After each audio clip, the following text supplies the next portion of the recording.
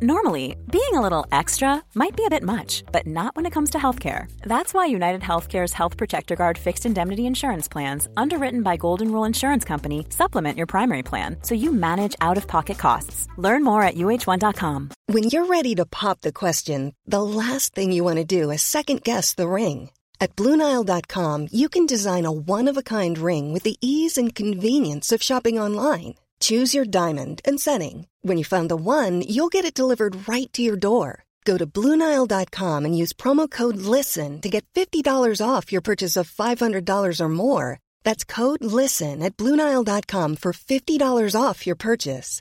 BlueNile.com, code LISTEN.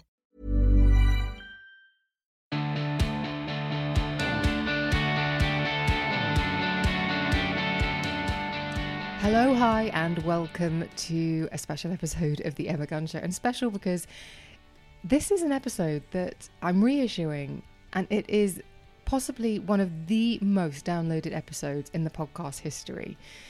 And perhaps because it delves into something which is still somewhat taboo and risque, and that's the discussion of sex and pleasure. So this is very much not suitable for work, and probably not suitable to listen to around children.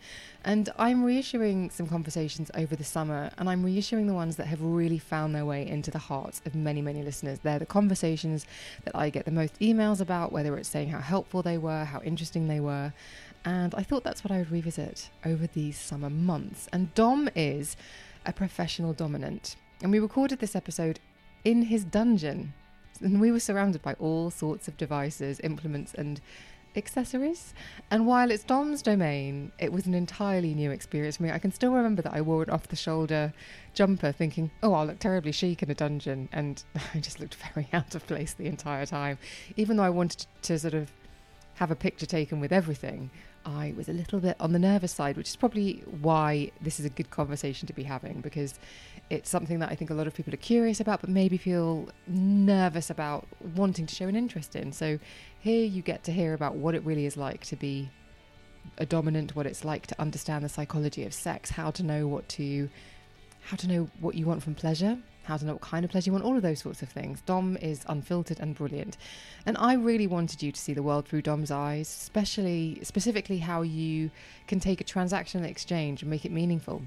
And in Dom's case, understand what gratification and experience someone is looking for and how to deliver it to their satisfaction. It's the sort of stuff that maybe might be making some of you go, oh, I'm not so sure, but it's probably something that we're all kind of curious about, right? So I get emails regularly from listeners who stumble across this show and find it simultaneously surprising to find on the feed, but also incredibly helpful and insightful. So it's why I wanted to push it to the top again. Now, perhaps this is a subject I should revisit. Let me know what you think. Should I get Dom back on? Should I speak to more people with his kind of experience? For now, though, please just enjoy this conversation with Dominic Masters on The Emma Gunn Show. This is a first, and a glorious first, because, I mean, I'm not technically in the dungeon, am I? But I am with Master Dominic. Hello. Hello. Who is a professional dominant, and I have come to my place of work. Yeah. Office. Chambers is normally a fancy word that we all like to use. No, we're sat in the lounge at the minute, aren't we? Which is actually quite civilised and nice, but just through there is where all of the nasties happen. Well, you call it nasties. Nah, it's not. Well, some of it's a bit nasty, but actually a lot of it's quite tame and quite sweet. I'm shopping at the moment for a nice sort of comfy chair for me to sit on, because it's lacking through there on that front, so that I can have my feet massaged. It's lacking somewhere comfortable to sit. Yeah, I mean, we've got that big bed at the back, but I've been known to nod off during foot worship sessions, and that's not a good look when you're supposed to be being worshipped. And they're down there sort of really going at it, and there's oils and everything, and it's lovely. And they go, how's that, sir? And I go, what? So I think being upright is something that I need through there. So I've already flagged up in the introduction that this conversation is likely, because we haven't had it yet, but is NSFW, not suitable for work. Maybe don't play it in the car on the school run, because, I mean, I'm going to let you do a lot of the describing because it's what you do for a living. But cool. What is your line of work and how did you get into it? So, a professional dominant The word that people, we were saying this earlier, when we this tricky language, the word that people know a lot of the time is dominatrix, which is the female title. Technically, the male version is dominus, which I just think it's such a wanky word, isn't it? Dominus. It feels like it should come with Dominus. Exactly, like a little choir behind you, yeah. I do have one slave who I make play the Imperial March every time I come into the room, so dum, dum, dum, dum, dum, and I strut in, normally a bit drunk, in my stupid fur coat, and off we go. It's not very imperial. But no, a professional dominant provides BDSM, which stands for bondage, discipline, or domination, sadism, masochism, sessions for money. And so if someone has a fantasy or a fetish or a kink, and for a myriad of reasons, which I'm sure is a rant that I will get onto at some point, it is not just that they're sort of basement-dwelling neckbeards that can't get it elsewhere. Right. Myriad of reasons, someone will decide that they want to book a professional, and then they come to my place of work here, which is, as far as everyone else is concerned, a photo studio. And off we go. And so it can vary from, like I was saying, just very basic foot, an hour of rubbing my feet, up to some really intense, hanging people from the ceiling. And I do a lot of medical fetish, so catheters and... Oh, goodness. Oh, yeah. 3/4 a qualified nurse. I do a lot of training, a lot of first aid, blah, blah, to avoid infection. And so it can be everything. Like, some of it's really absurd, dressing up as a clown and hitting someone with a trifle, true story, and some of it can be very sweet and very nice and very tender, and some of it's just joyously whacking someone with a stick. So that's it. I think everyone knows that sort of iconic woman in latex with a whip, with a man on their knees. That's essentially what I do, but not a woman. Yeah, so obviously there is a stereotype and there is sort of maybe a preconceived notion. But one of the reasons why I wanted to get you on tape is because, for me, the thing that's most fascinating about what you do is how it will have enabled you to understand people in a way that potentially 99.9% of us don't understand people, because you are in the business of being able to not just make somebody feel comfortable in the first instance, but understanding what it is that they need when perhaps they don't even have the dialogue or vocabulary.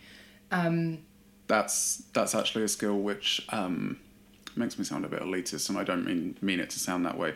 Sort of cuts the wheat from the chaff when it comes to work like this. Right. Is if you, ironically, and I know it's hard for people to get their heads around, because I can be really hurting someone, but ironically, you have to be really compassionate and empathetic and be able to feel people out to make them happy. And like you say, a lot of the time they don't have the language, or they feel so deeply ashamed about this really completely inconsequential thing. Who does this harm? What consequence does this put out into the universe? None. And yeah, the whole mind reading thing, it's really difficult for all types of sex workers, because you'll feel that, okay, this fella has booked, again, like a foot massage session or whatever, but this isn't quite connecting. He doesn't seem very engaged, and he doesn't seem as excited as someone who has just that fetish would normally be. And so I wonder what happens if I start barking at him a bit, if I'm a bit meaner, or if I'm a bit softer, or maybe I could go and put on some different socks. Maybe he likes sports socks.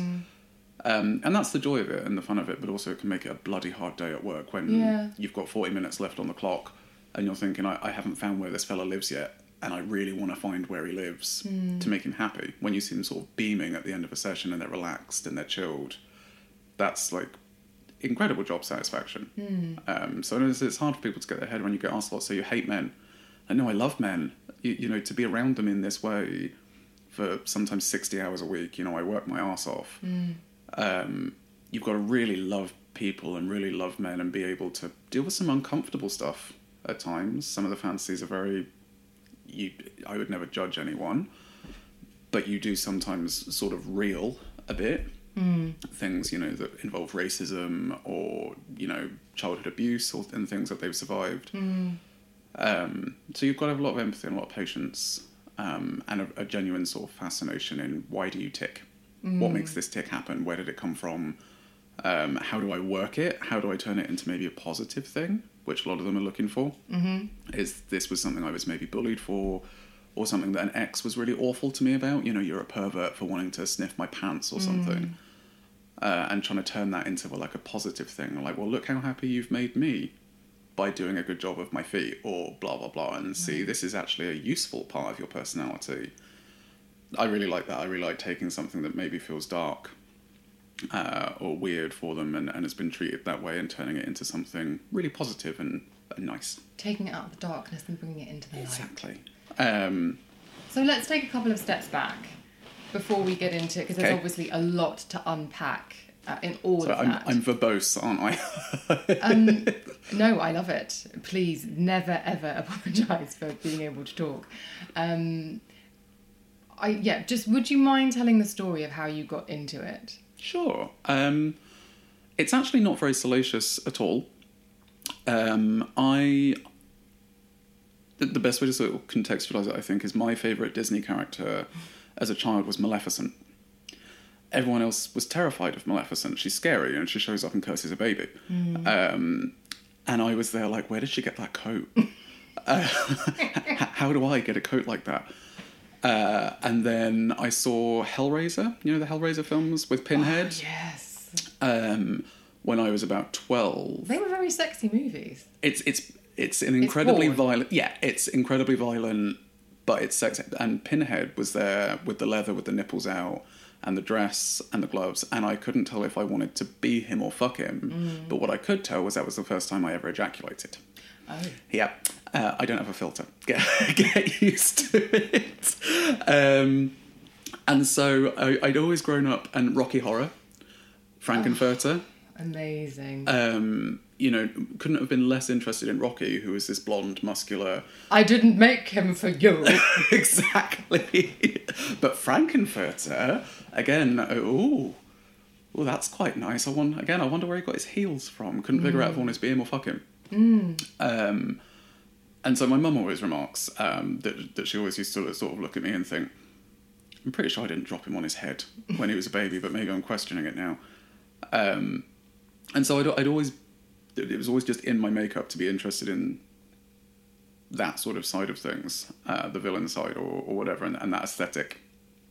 And then when I was maybe about 14, I was watching one of those sort of late night Channel 4, I think it was called Sex, How to Do Everything. And they had a dominatrix on. And that, to me, was the first real-life superhero that I'd ever seen. You know, raised by a single mum, and that woman is a demon. So I love women, I revere women. And to see this one with, you know, the latex and the black hair and the harsh black eyebrows, with a man on a lead on the floor, and I sort of looked at it and went, that. Not quite sure if I can do that, because that's a woman, but if I can do that, that's where I'm going. And so while everyone else finishing secondary school was applying to colleges and blah, blah, blah, I was ringing up dungeons. And so I did it. I did my first session I found online. A bloke was looking for someone to snatch 50 quid out of his hand and punch him in the face in a bus stop. And so I finished a GCSE exam, hopped on a bus, and off I went and I did it. And I should have been nervous, you know what I mean? I should have been. And I just wasn't. You know, I used to smoke back then and everything. And having 50 quid at 16 years old, you know, I immediately hopped back on the bus, went and bought 2 packets of Marlboro and a bottle of whiskey, and sat in the park on my own, listening to music, shit-faced, with my cigarettes, just sort of cackling, and just, that's me. There you go, that's me, this is me. Yeah.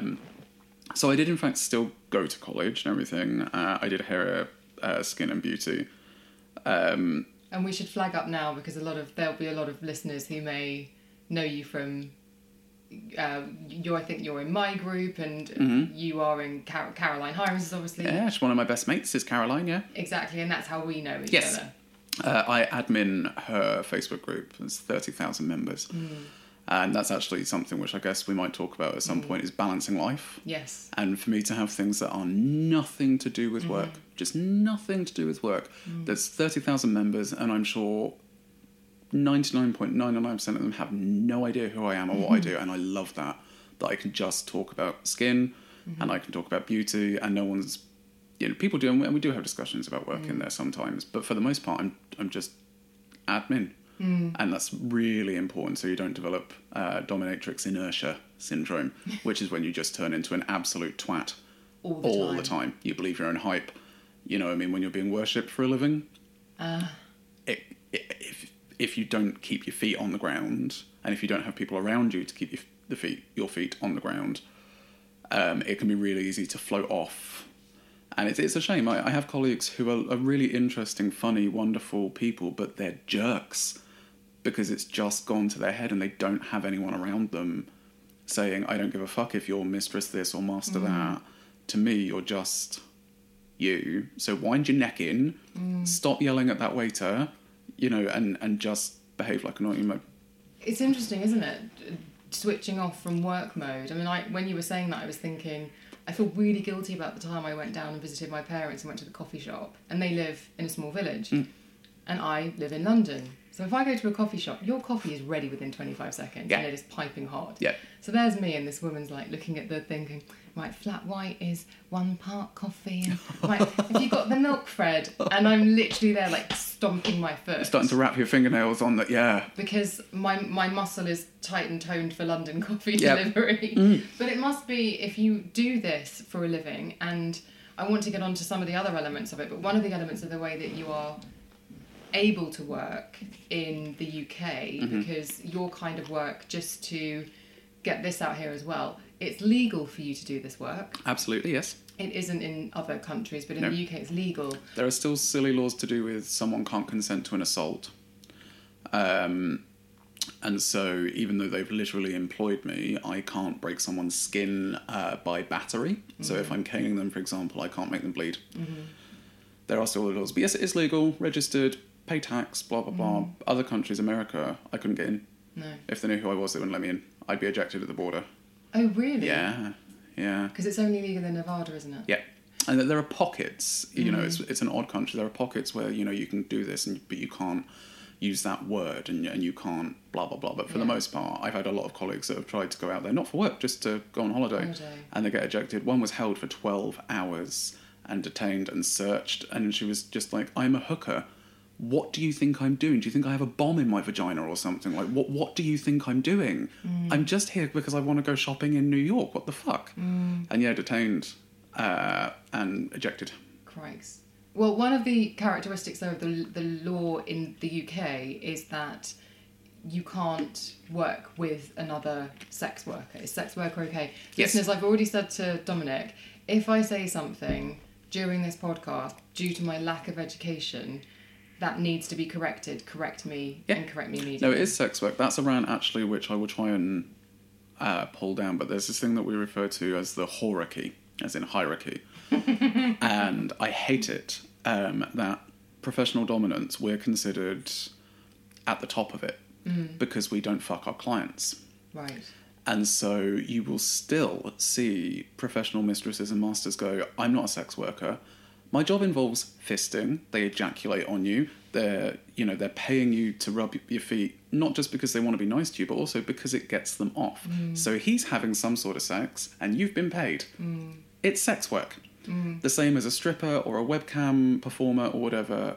But it's still this whorephobic sort of thing where and cognitive dissonance, anything to stop you being associated from the $10 handjob hooker stood on a street corner. Stop being an asshole because that person is stood there because they need to be. Anyone giving a handjob for $10 on a street corner, where is your fucking empathy? I'm incredibly privileged as a worker that I earn much more than that an hour and I'm not stood on a street corner. But it's that thing of, well, at least I'm not a filthy whore. And I get covered in all sorts of bodily fluids all the time. I put my fist up people's backsides. I have more dildos than any one person should ever need, and they all get used. Just because I am not having penetrative sex with someone does not mean that it is not sexual. And so it absolutely is sex work, and anyone says that they are not a sex worker in my line of work is a muppet. So yes, sex work is correct. Yes. Okay, and then I think the other thing that we should probably just cover off is how do you identify sexually? Gay. I do occasionally session with women, blah, blah, blah, but I have this real, again, some people find it ironic given what I do, but I have a real thing about customer service. And Friend of Caroline Hirons. Well, but you have to, like, the people that are putting food on your table, and I care about the clients so much. 99% of them are so lovely that I can't stand to think that I would take someone's money off of them and not give them a completely wonderful experience because that spark of familiarity and attraction isn't there. I'm gay, and so I've been taken to task on that a few times more. That's very misogynistic, and anyone that accuses me of being misogynistic needs to be a better journalist. I love women. I revere women. In my classes, it's all about blowjob classes and things like that. It's all about fuck you, pay me from the aspect of the woman. But I don't go bzzz with a woman. I'm gay. And also, hilariously, the women blow the men out of the water when it comes to filth. Like, it explains on my website that I see men. But people don't always read. I like to think that that's a compliment. They look at the pictures and go, oh, I want that one. And the emails that I get from women, I'll read it and go, woof, young lady, I was not prepared to have to read that at all. Whereas the men are much more reverent a lot of the time and much more sort of, I'd quite like it if you maybe gave me a bit of a spanking. And then the women are like, and that's when the third guy ejaculates in my eye, which I find amazing that actually the women are the real demons in bed rather than the men. Much more descriptive by the sounds of it as well. Very like, we all know this, men are the fairer sex, it's not women at all. And so it's like they know... Wait, elaborate, what do you mean? Oh, men, we're tragic, aren't we? We have weaker immune systems, we can't take pain. Did you see that there was a study recently, an experiment, trial, that's the word I'm looking for. Was it double blind? More than likely. No, it was birth control, male birth control. And it set off the same symptoms as women get. So you're emotional, you're pissed off, blah, blah, blah. And all of them dropped out. Oh. Their poor little bodies couldn't handle it. Whereas women, get on with it. It's from Fleabag. It's season 2. It's not a spoiler, don't worry. Where she's talking to an older woman, and she says women are born with pain in their bodies. They have pain. Men don't. And we're pathetic. The man flu is an actual thing because we actually have weaker immune systems. And those machines that they hook up to men to try and give them a similar contractions. Yes. Yeah. And they're like, I can't do it. And that was like the first round of contractions, and you've gone out. So also, watching my mum was a Hell's Angel. And that woman really missed a trick on not being an MMA fighter. She's incredible. Really genuine. I know it sounds really bad, but she's really talented at fighting. And watching her knock out she's 5'1", and watching her knock out a 6'5" bloke in a bar because he said that he kicked a dog. Oh. And she just... she had to be pulled off, and it took 7 fully grown men to pull her off. She just knocked him out. He was just unconscious. Yeah. So I've grown up not with the thought, but with the knowledge, having seen it, that women are absolutely not the fairer sex. Right. We are. Can't remember the point that we were on then. My mother always gets brought up in this sort of stuff, and she always outshines me. I'm really boring compared to my mother. She's chucked it out now, but she had my penis thrown in the garage. Game of Thrones, the Iron Throne. What? She had your penis thrown? My penis thrown. Your penis thrown? I thought you meant... No, a chair. A chair to sit on. Paid someone to throw your penis around. Don't revere this woman. No, the Iron Throne from Game of Thrones, the lore there is that it's made out of all of the swords of the enemies, right? Yeah. And a company called Bondara launched a sex toy company website, launched a Game of Thrones themed line. Mm-hmm. And so it's like a promotional thing. They made an Iron Throne made out of dicks. Mm-hmm.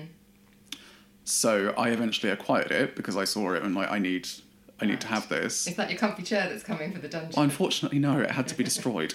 It turns out it's fucking cursed, that chair. I couldn't figure out why someone gave it to me, because it was up for auction originally, and not cheap, you know, 600 quid I think it was going for. And when it eventually landed in my hands for free, I'm like, okay, what's the catch? Why? And it will not fit through any doors. The dildos just fall off of it all the time, and so you'll just find a random spray painted, you know. I can't bear poor workmanship, Dominic. Well, this was the thing. It was, from a distance, it looked incredible. Total Monet. Yeah, and then you sat on it and went, oh, this is made out of foam. And it had wheels. And so she was like, well, I'll have it in the garage, because she wanted to see... she's very ill now, unfortunately, but she wanted to see if she could find a way of building it onto her mobility scooter. And Mum, you can't be driving around with a throne made out of... She lives in Hampshire, and that would have just been amazing, I think. You know, popping down the town to the market on a mobility scooter made out of dicks. But she didn't do a good enough job of covering it, and so it grew mould. And so it's recently been thrown in the bin. I think that does sound like it's for the best. But we talked about your line of work being something that enables you to understand people in a way. Yeah. And it's a two-way street, because you obviously have experience of reading people, understanding what they want. When someone says, I want to massage your feet, maybe the thing that they're not saying. Mm-hmm. So I always call it reading the matrix. Like, you're seeing what they're saying, and then you're sort of looking at the code. it. Yeah. And then also developing those relationships with people where they trust you to be able to say, well, actually, it's this that I want to work up to, but I'm frightened. They are actually, I think, in modern media, perhaps we have trivialised and maybe made it quite funny, sex work of this type. Like, it's almost... the demeaning element has become something that has made it... Very. I have a work phone for calls to come in on.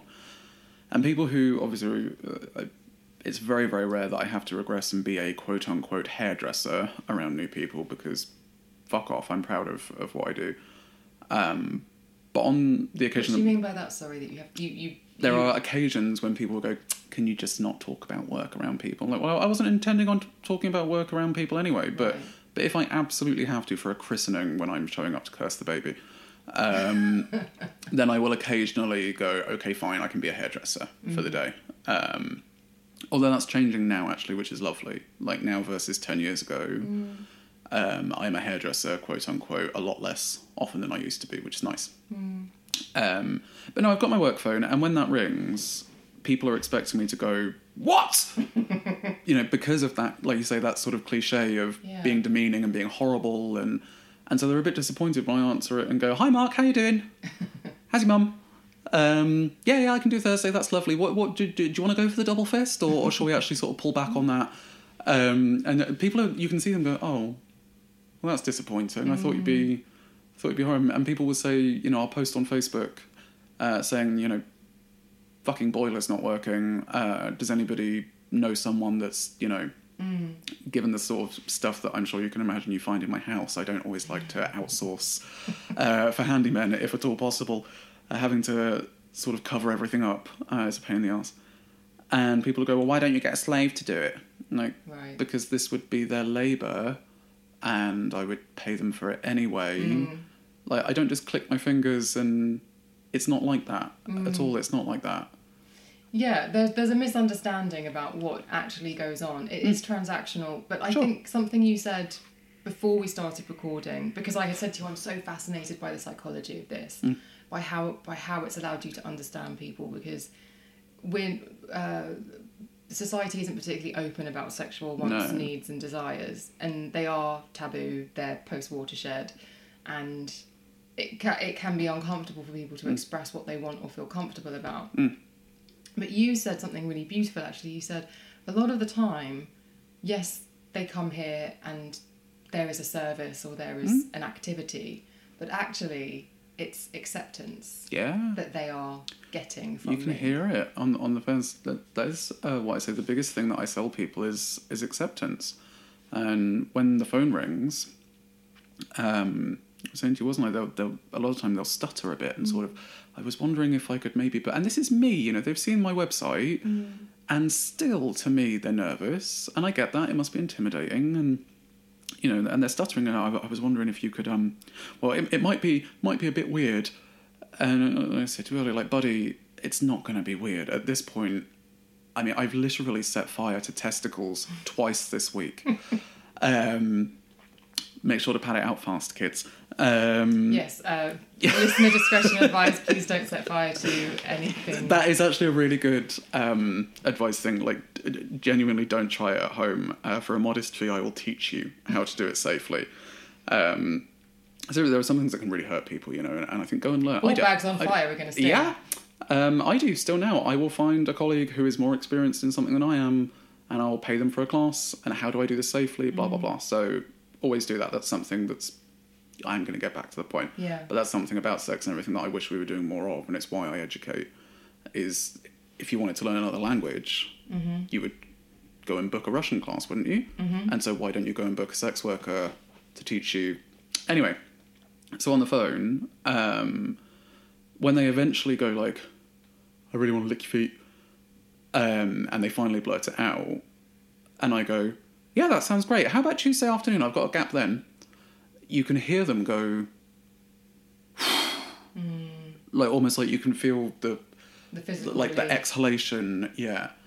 And I know it's really dark, but sometimes when it is very dark, when it is perhaps something to do with, let's say, survived abuse, and they want to maybe relive it or something like that to try and reframe it. Right. When you say to that, and also to do with being a person of colour, it breaks my heart. And I understand why it happens, and I understand as a white person that I'm very privileged, and that it's not the right response for me to go, what, why? I do understand why this happens. Just breaks my heart that it does, that they'll say, I'm black, is that okay? Oh. I'm Asian, is that okay? And I get that it's... Yeah. I have one of my boys... I don't know why I said still, it's like really? Well, it's like, you know, homophobia, racism, misogyny, blah, blah, blah. It's still very much there. People are just smarter at hiding it. And it takes different forms. You know, when you can't get away with lynching... then you get away with, you know, the smaller not offering the same job opportunities. Do you know what I mean? It doesn't have to be violent and overt for it to still be there. For it to still... Yeah, and other sex workers will reject people of colour, people with disabilities, trans people, yeah. I have a trans slave client, blah, blah, who I absolutely adore. And in his first email to me, it was, hello, Dominic, I'd like to book a session. But I should let you know that I'm trans, and I understand if that's not okay. And again, I understand why that has to be said, but also it really shouldn't. I don't care what's in between your legs. Like, I'm going to kick it anyway. I don't care. I'm going to C-bomb. Get ready. But with him, because he was assigned female at birth, right, and hasn't had bottom surgery, kicking in that area is called a cum punt. Cum punt. I just spat. That's kind of what happens when the cum. No. Okay, and this is something. Okay, so with you, and because we've talked beforehand, we've sort of because we've been introduced by a mutual friend, we've had very relaxed conversations, and one of the first things that was said when we were introduced was, you've got to get him to tell you the story about the kidnap fantasy.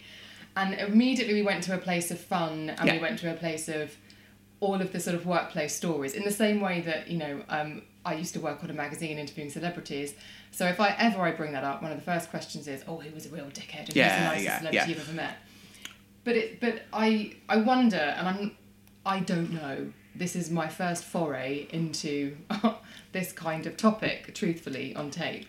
And I wonder whether it's easier to go to a place of humour with you because you are a man than it is because if you actually look at, if you go to resources like TED or people giving TED Talks, the majority, if not all, it's all from the female perspective, and quite rightly, the issues that are brought up there are about safety and about how the laws need to change to protect women doing this kind of work.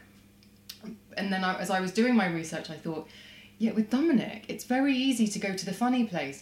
I feel like if I was sitting in front of you and you were a woman, it would be completely inappropriate for me to do that. You'd have to be led by her. Yes. Yeah. I mean, there certainly are the same. I mean, male sex workers who are full service, which means, you know, escorting, having sex, similar levels of violence. But of course, the violence put onto women by men is very different, and the schematics of what's going on with a full service sex worker who's female. There's this awful website which I think's been taken down now, but what was it? UK Punting or Punternet or something like that, and it was reviews of female sex workers, and it's hateful. It's just hateful. That doesn't exist with men. There is what was it? It was called something like Daddy's Reviews or something like that. That was an escort review board for gay sex workers, for male sex workers, and the contrast was just staggering.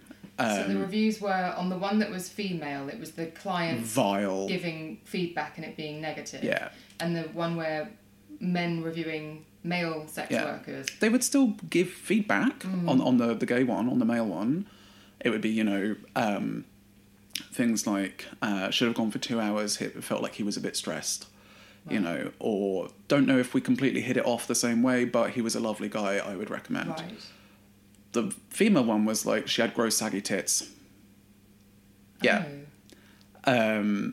And obviously I have a lot of friends in the same line of work. And the thing that I've spoken to with female sex workers about that sort of thing, they've been like, but that's not true. That's not what happened. I remember this guy, like he said when the appointment was, so I can pin who this guy is. And he's saying that I, you know, wasn't prepared to do anal. Actually, I just don't do anal, full stop. And so the reason that I barked at him and said, don't try and stick it up my arse, is because that's not a service that I offer. You know, the whole wrong hole slip. And that for me, being around these women and hearing about their stories, you can see why there's such less humour, and I can see why I'm so privileged.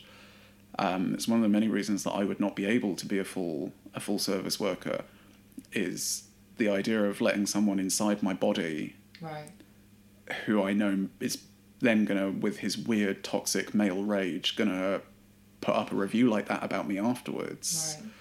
Can you imagine the emotional impact that's going to be having on you? And a lot of those women are badasses. A lot of them are like, well, fucking me, I had a tiny dick. And they joke about it, about, you know, the clients that will say, you know, oh, it's so obvious that you love being around me. And they're not mean, you know, they're like, yeah, I do quite like being around him, but buddy, I'm on the clock. You know, like when you leave, I'm going to put my pajamas on and watch EastEnders.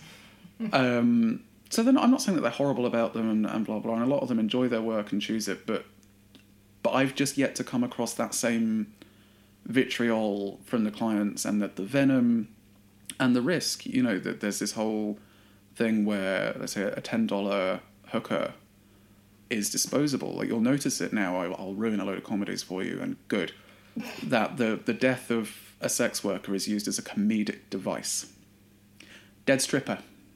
There was a Scarlett Johansson one, Dead Stripper. Oh, you're right. Yeah, and it's funny, his death scene, one of them jumps on him to straddle him because he's so sexy and they've been doing cocaine and everything, and they knock his head and kill him. They've got his body out of a sunroof later on to try and make it look like he's not dead. And this is a person. This is a person.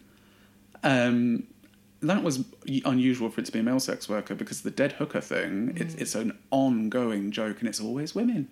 It's always women used as a comedic. There was that Very Bad Things with Cameron Diaz years and years ago. Oh, God, yeah, that was really dark. Very, very dark, yeah. But picks up the stripper when they're having sex, kills her. We're seen, by we I mean sex workers, as less than and therefore disposable. And because I'm male, I think, I'm less disposable simply because I'm male. So that's where the humour... And I try and use the humour, A, to make light, and also to try and hopefully open up conversations, because if people think they're being lectured, they tend to just go, nah, I don't want to hear it. But if someone goes, oh, well, he's quite charming and funny, and he had some funny stories, I've learned that people start listening to me. But again, I'm very aware it's because I'm a bloke. If I was a woman and I'm stood there going, you know, I've been raped 3 times this month because I've stood on a street corner because I have an addiction, blah, blah, blah, I tend to go, well, you're a whore. Right. What do you expect? But when a middle-class, white, educated, well-dressed man stands up and talks about it, people listen. So, yeah, there's a big And the gap. law as well, and again, I tried to do my due diligence with my research, but you obviously will know the details probably better than I do, but the law here means that if I was a sex worker and we were in this place together, someone could come in and do us for having a brothel. Yes. Just by the fact, Just even by if me I just existing. came over to have an egg mayonnaise sandwich with you.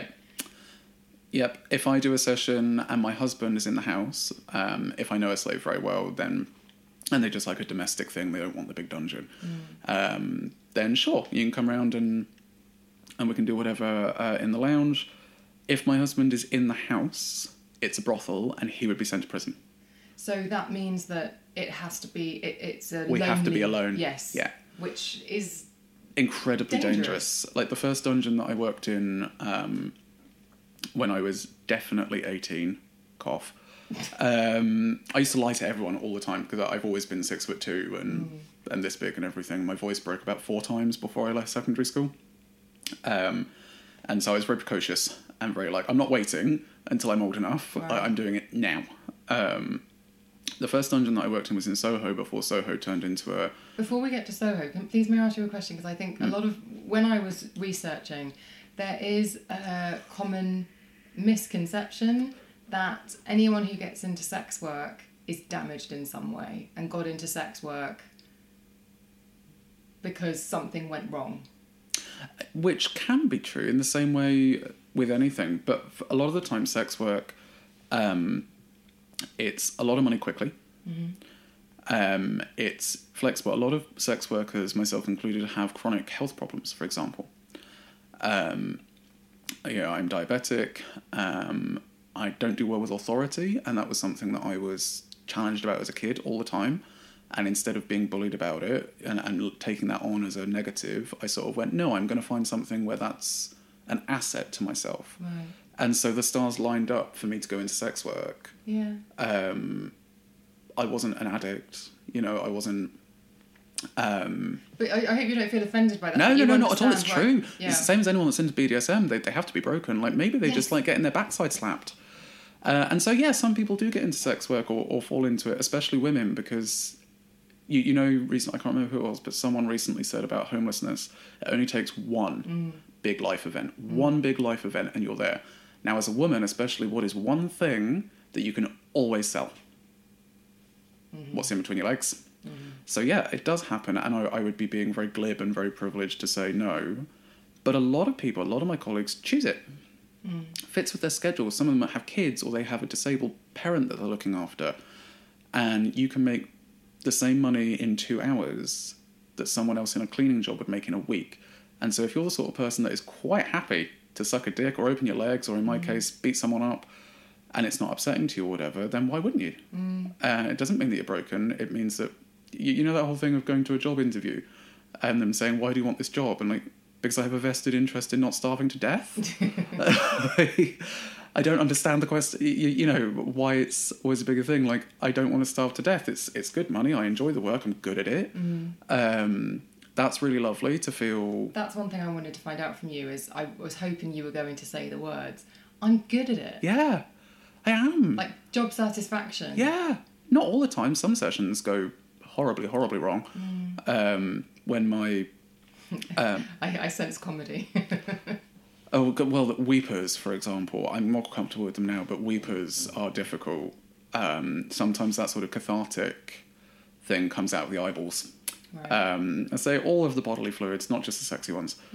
And the first few times I had a weeper, I was very, what do I do? Do I carry on? Or do I stop and put the kettle on and give him a cuddle? Like, I don't know. When you've got this, like, grown man clutching at your feet and weeping. But so talking about the preconception that we're broken. You're broken and that's why you get into sex work. Let's also talk about the perception on clients who want to be hit with a big stick, or fisted or yep. clean your feet. There's also this notion that they're broken in some way, that there's something a bit incomplete about them. Yeah. And it's always, I remember when I grew up, it was always the Cynthia Payne thing and the politicians wearing suspenders under their three-piece suits. Which is true to a point. Like, cliches are a cliche for a reason a lot of the time, and I could most certainly, not that I ever would, but I could most certainly ruin some careers in Parliament.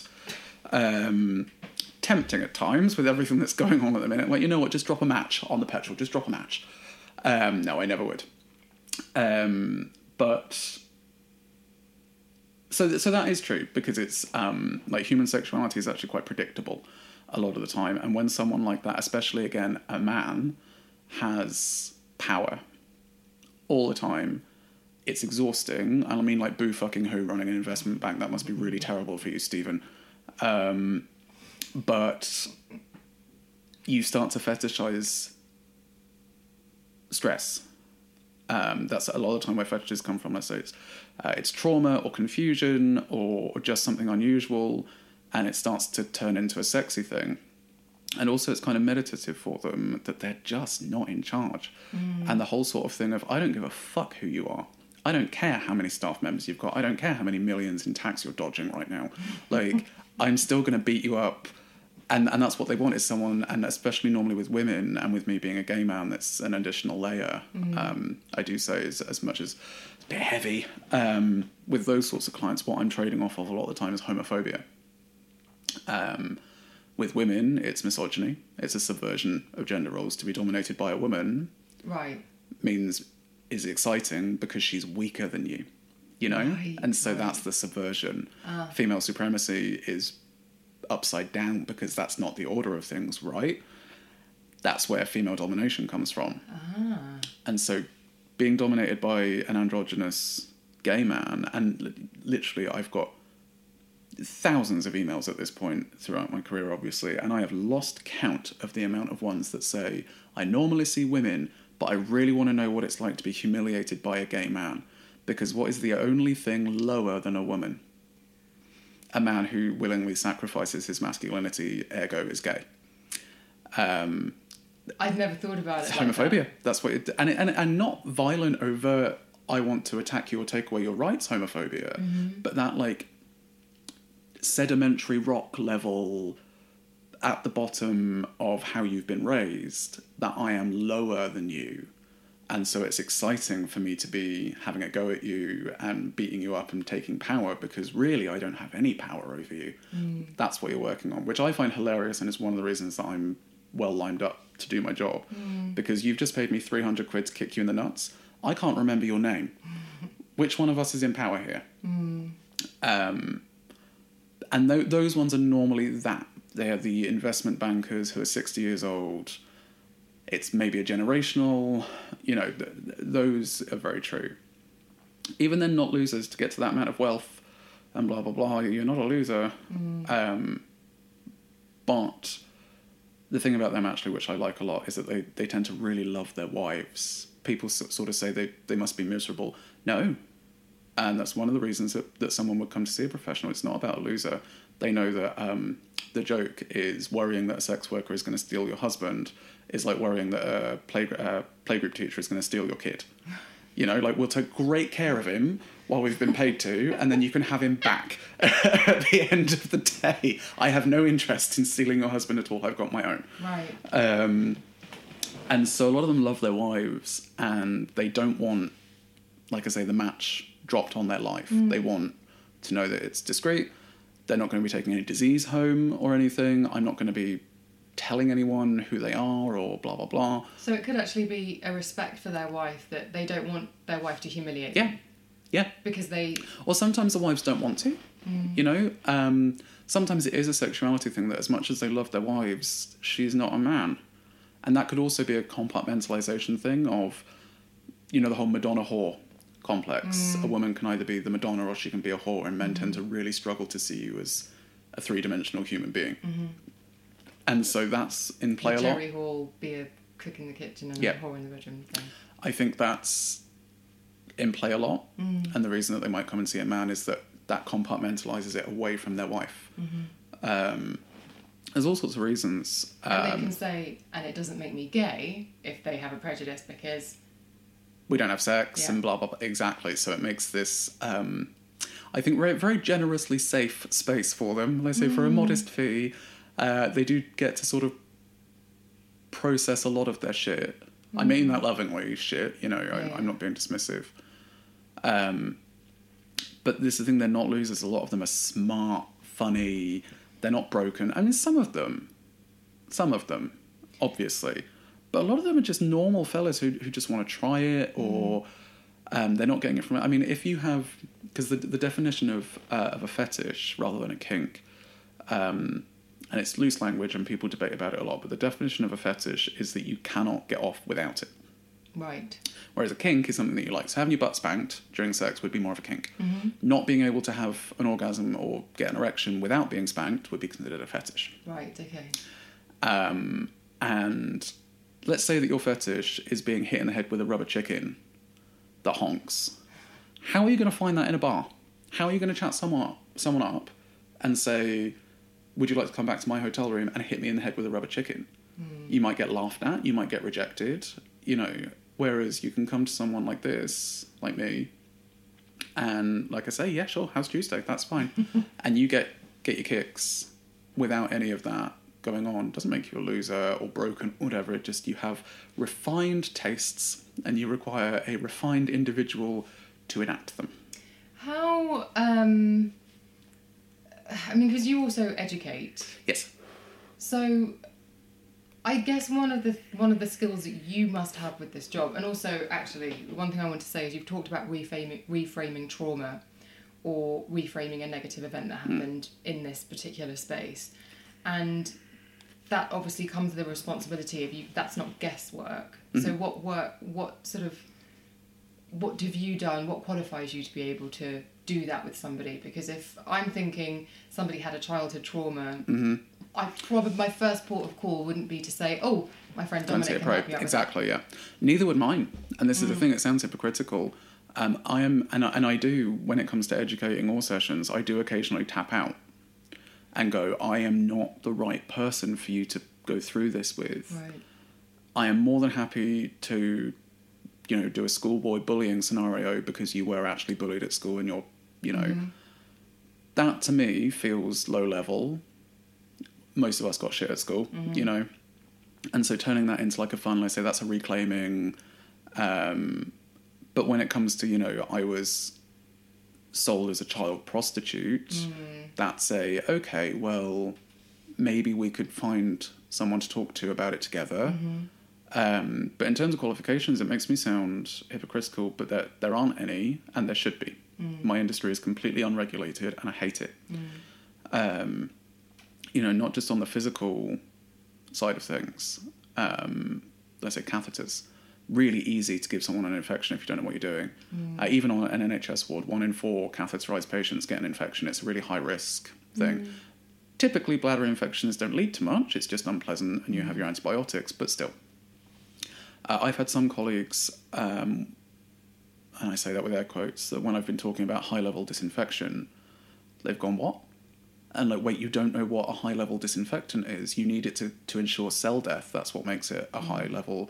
And you have to make sure that anything that's been in contact with anything that can carry hepatitis is sterilised and cleaned with a high-level disinfectant to ensure the hepatitis dies. And there are these people doing this job that don't know that. Right. And so, frankly, aside from being smart and being committed to my job, nothing qualifies me other than experience. Let's say being smart, being precocious about learning. Did you say that you had some nurse training? Or training a colleague of mine's a nurse, and my mother-in-law is a nurse. I've done a lot of courses. You can pay. People don't realise this, but you can find, a bit like first aid courses. Like, some of my colleagues aren't even first aiders, and you just the clients faint, they pass out. You know, I see pictures and videos on Twitter, and I try really hard to avoid getting in fights on Twitter. Twitter's my shopfront. Our websites where we advertise keep getting shut down. And so at the minute we're down to about 2, one of them being Twitter. And that probably won't last for long either. And they get shut down because of bullshit, you know, because it's moral outrage. Right. And Backpage was one. And Backpage was amazing for advertising on. A lot of us were doing really well off of that, and it was cheap. It was 20 quid for a it was a bit like Craigslist, just this recurring advert that posted again once a day.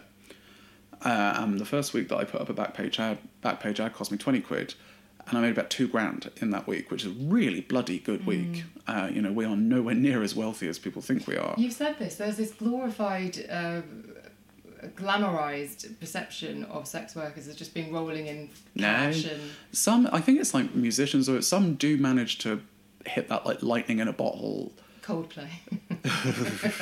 If I could kick anyone in the nuts for free, I think it would be Chris Martin. Like I don't know. He's, you know, those people that are probably perfectly nice people, but you just want to smack the face off their skull. He's one of those for me. Like he drinks milk. You know what I mean? Like you could just see him with his little glass of milk and his cookie at the end. Those people are the worst. And he doesn't. The thing about that is normally those sorts of people set off I bet you're disgusting in the best way in bed. No, I bet he's the sort of guy that asks permission to come. Just, I think I'm going to arrive. May I? No, get out. Leave the money on the dresser and get out of my house. I know, I just think he's despicable. See, this is you seeing The Matrix. I'm sorry. Okay. Yeah. I should have said Bon Jovi, shouldn't I? Why did I say Coldplay? I can imagine him being very, very into strap-ons or whatever. You John Bon? Yeah, I can imagine that. Is this what you can do? You can just see people on the TV and go, you degenerate. You do start to feel it off of people, yeah. And not in like a flirty sort of way, but I don't know, like a lot of me and my colleagues say you can smell submission on a man.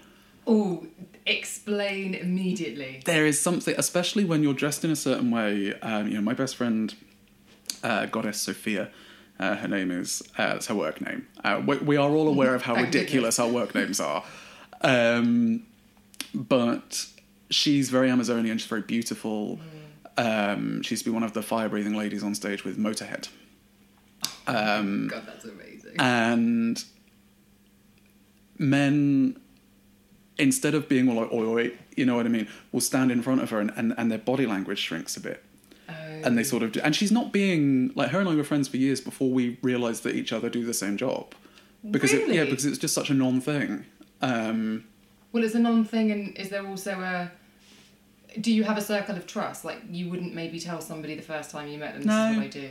No, I do it as a test a lot of the time, because if you can't handle the mere fact of what I do, then you are not going to be able to get through a conversation with me. I say there's not much relay between my brain and my mouth. And also, I don't want to be around people that are like, I think that's very immoral. Well, I think the same thing about that haircut, so I guess we've reached an impasse.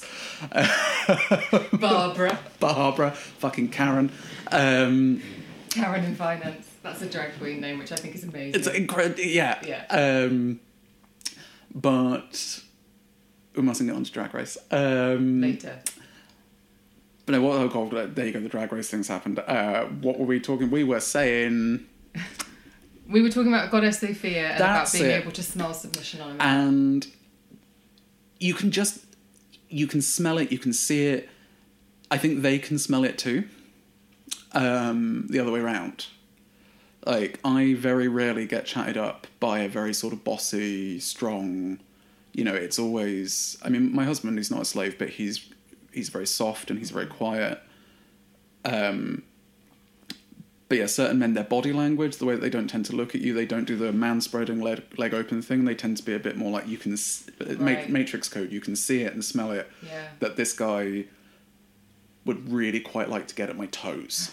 The micro body language. Yeah. All of the little things. The deferential sort of...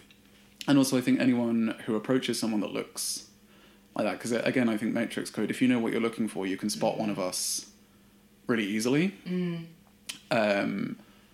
And that whole sort of thing where someone obviously looks like a makeup artist. You're like, I bet you they work in beauty or something.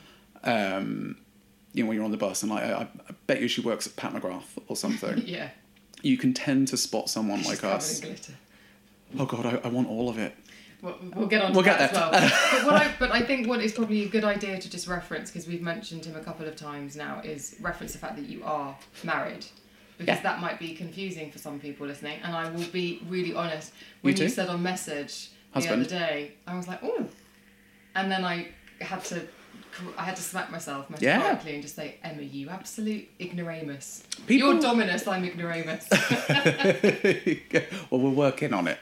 No, people do, which I understand that monogamy and ownership of a person is another one of those like sedentary rock things that we're brought up with. And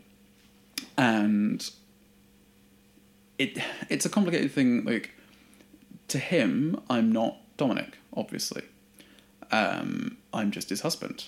You know, he's one of the remaining few people on the planet that calls me the name that's on my birth certificate, which is not Dominic. People say, oh, that's a really interesting case of nominative informism. Like, yes, my name is Dominic Masters, absolutely. Can you not maybe figure out what's going on there a bit? I'm so stupid, I genuinely Did think your name was Dominic. Yeah, I'm catnip for stalkers. It's a real thing, not to make it dark again, but the reason there's a tweet that's going viral at the minute about stripper names, one of those things about what's your stripper name, and like the reason we have names is so that we're not stalked, doxed, murdered and killed. I've had people show up at my house at 6 a.m, banging on the door, going, I know you're in there. Yeah. How have you found my address?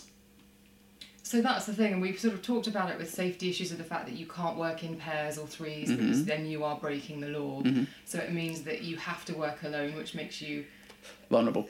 Very vulnerable. I mean, look, let's just be really real about this. It is a very rare circumstance for me to come into a dungeon with somebody I've never met before and not feel a little bit skittish. Yeah. Yeah, and that's the thing. I'm sure the client feels just as skittish as I do. It's not being funny. When you come in through there, yeah. There's harnesses, there's the wall of dildos, there's all sorts of cages and baseball bats, things. And it must be really intimidating for the client, and it can be for us. You know, of like, I am alone in this room, and the imbalance there is they know exactly who we are. Our face is out there. You know, I've been lucky enough with media like we're doing now. So if you Google me, I'm the first like 6 pages that pops up. So they're pretty sure that they're going to get a safe, you know, I'm not sure. Yeah. I don't know who you are. You know, they take off the wedding ring, they use different names. So yeah, the imbalance there is in their favour a lot of the time. And unfortunately, the occasional bad apple knows it. They know that you have to be alone. And if you can see the matrix about people's desire and the unsaid desire, can you see the matrixing? If someone walks into this space, are you at a place where you can say, nope, I'm afraid that the dungeon's closed? Yeah. Well, this isn't open, they have to book. Right. Someone can't walk in. They used to be able to in Soho. Not a walk-in. So we will get back to Soho. But just, if you meet somebody... And you get that... Yeah. Do you have to Wanker trust? radar. Yeah. Well, 15 years I've been doing this now. And it's one of the things, again, that lined up well for sex work with me that serves me well. We will get back to my husband, I promise. It's one of the things that serves me well is I'm very sort of paranoid and suspicious about people. Unfortunately, being a sort of non-binary and obviously since childhood, I've been shown... Ready to pop the question? The jewelers at BlueNile.com have got sparkle down to a science with beautiful lab-grown diamonds worthy of your most brilliant moments. Their lab-grown diamonds are independently graded and guaranteed identical to natural diamonds, and they're ready to ship to your door. Go to BlueNile.com and use promo code LISTEN to get $50 off your purchase of $500 or more. That's code LISTEN at BlueNile.com for $50 off. BlueNile.com, code LISTEN. Hey, it's Danny Pellegrino from Everything Iconic. Ready to upgrade your style game without blowing your budget? Check out Quince. They've got all the good stuff, shirts and polos, activewear, and fine leather goods, all at 50 to 80% less than other high-end brands. And the best part? They're all about safe, ethical, and responsible manufacturing. Get that luxury vibe without the luxury price tag. Hit up quince.com/upgrade for free shipping and 365-day returns on your next order. That's quince.com/upgrade. A lot of the worst examples of human behaviour. And so I have unfortunately learned to expect that as a default. Right. And so then when you put in sex work on top of that, I have had a couple, and literally only a couple. So again, I've been very, very lucky of really nasty experiences where I've had to like brandish a stun gun at a client or whatever to like get out, you know. But that sort of suspiciousness about people and the fact that I am unfortunately consistently proven right that people suck makes me on not defensive, but very aware of don't trust anyone until they've proven. Do you know what I mean? Like, don't hand that out. Trust is something, you know. Guilty until proven innocent. Yeah. And you have to be in a line of work, like I was saying earlier, where, you know, another dead hooker washing up on a river is going to be yesterday's news. We have to just fend for ourselves. We have to look after each other. There are charities. There's Ugly Mugs, which are incredible, which is a charity for sex workers, and they will send out alerts that this has happened to this worker. But again, with the law, if you'll permit me just a small rant, you know, they can't give us their full mobile number. They have to star out some of the numbers. So you'll get a text or an email from Ugly Mugs saying that someone has just been beaten unconscious, raped and robbed today, which probably means that the person is on meth or crack or whatever, and they're probably going to do it again. The number starts with this, and then there are 3 digits missing off. They legally cannot give us the number of someone that has just raped, beaten, sometimes murdered a sex worker because of data protection or whatever. And I know that it's all complicated, but doesn't that feel so wrong that even a charity designed to protect us cannot give us the number so that you can save it in your phone, and if the phone rings, it will come up with Ugly Mug, which means, no, this person's been reported. How am I supposed to know that? And again, for me as a privileged worker, I can afford a lot of the time to not take a booking. If the number half matches, like, okay, I'm not going to risk it. But if I'm a mother with a heroin addiction and I'm starting to get sick and I don't know if I'm going to be able to feed the kid tomorrow, what are you going to do? Take the risk. Yeah, you're going to take the risk. It's so backwards, isn't it? This has just made me think about something else, and you're absolutely right, and it's wrong, and obviously things must change, and I'm guessing that we can talk about the progress that's being made there in a minute. But there is something I wanted to ask you about that just came to mind when you were mentioning that. Because it's something that actually comes up in lots of conversations, because I've had business owners on this podcast, and we've talked about starting your own business and maybe turning your side hustle into a business. And one of the things that comes up time and time again is, how do I value myself? What do I charge? Yeah. What, I mean... It's on my website, you can ask. No, but not necessarily the numbers, but for example, for me, when I started out as a freelancer, it was mainly writing. Yeah. So I had a per word rate, or a feature rate, or if I was asked to do consultancy, I had a half day consultancy rate. And that's really simple, but how do you rate yourself when you're talking about something like sex work? That's the thing. Sorry, I squeaked when I moved in my chair. There's normally sort of an industry standard that's happening at the time, and so you just look at someone else's website, look at someone else's and go, okay. One of the reasons that it's a 3-figure sum, which always makes me laugh when people go, you make how much money an hour? I'm like, yeah, an hour, but I'm not 9 to 5. Yeah. You know, I might get a week where I have 20 sessions, so yeah, great money. I might have a month where I get none, where it just goes completely dead. It's the nature of being self-employed. Right, yeah. Feast or famine, you know. And so that's where the higher price comes from, you know, is we're not working all the time, as in people in my specific job.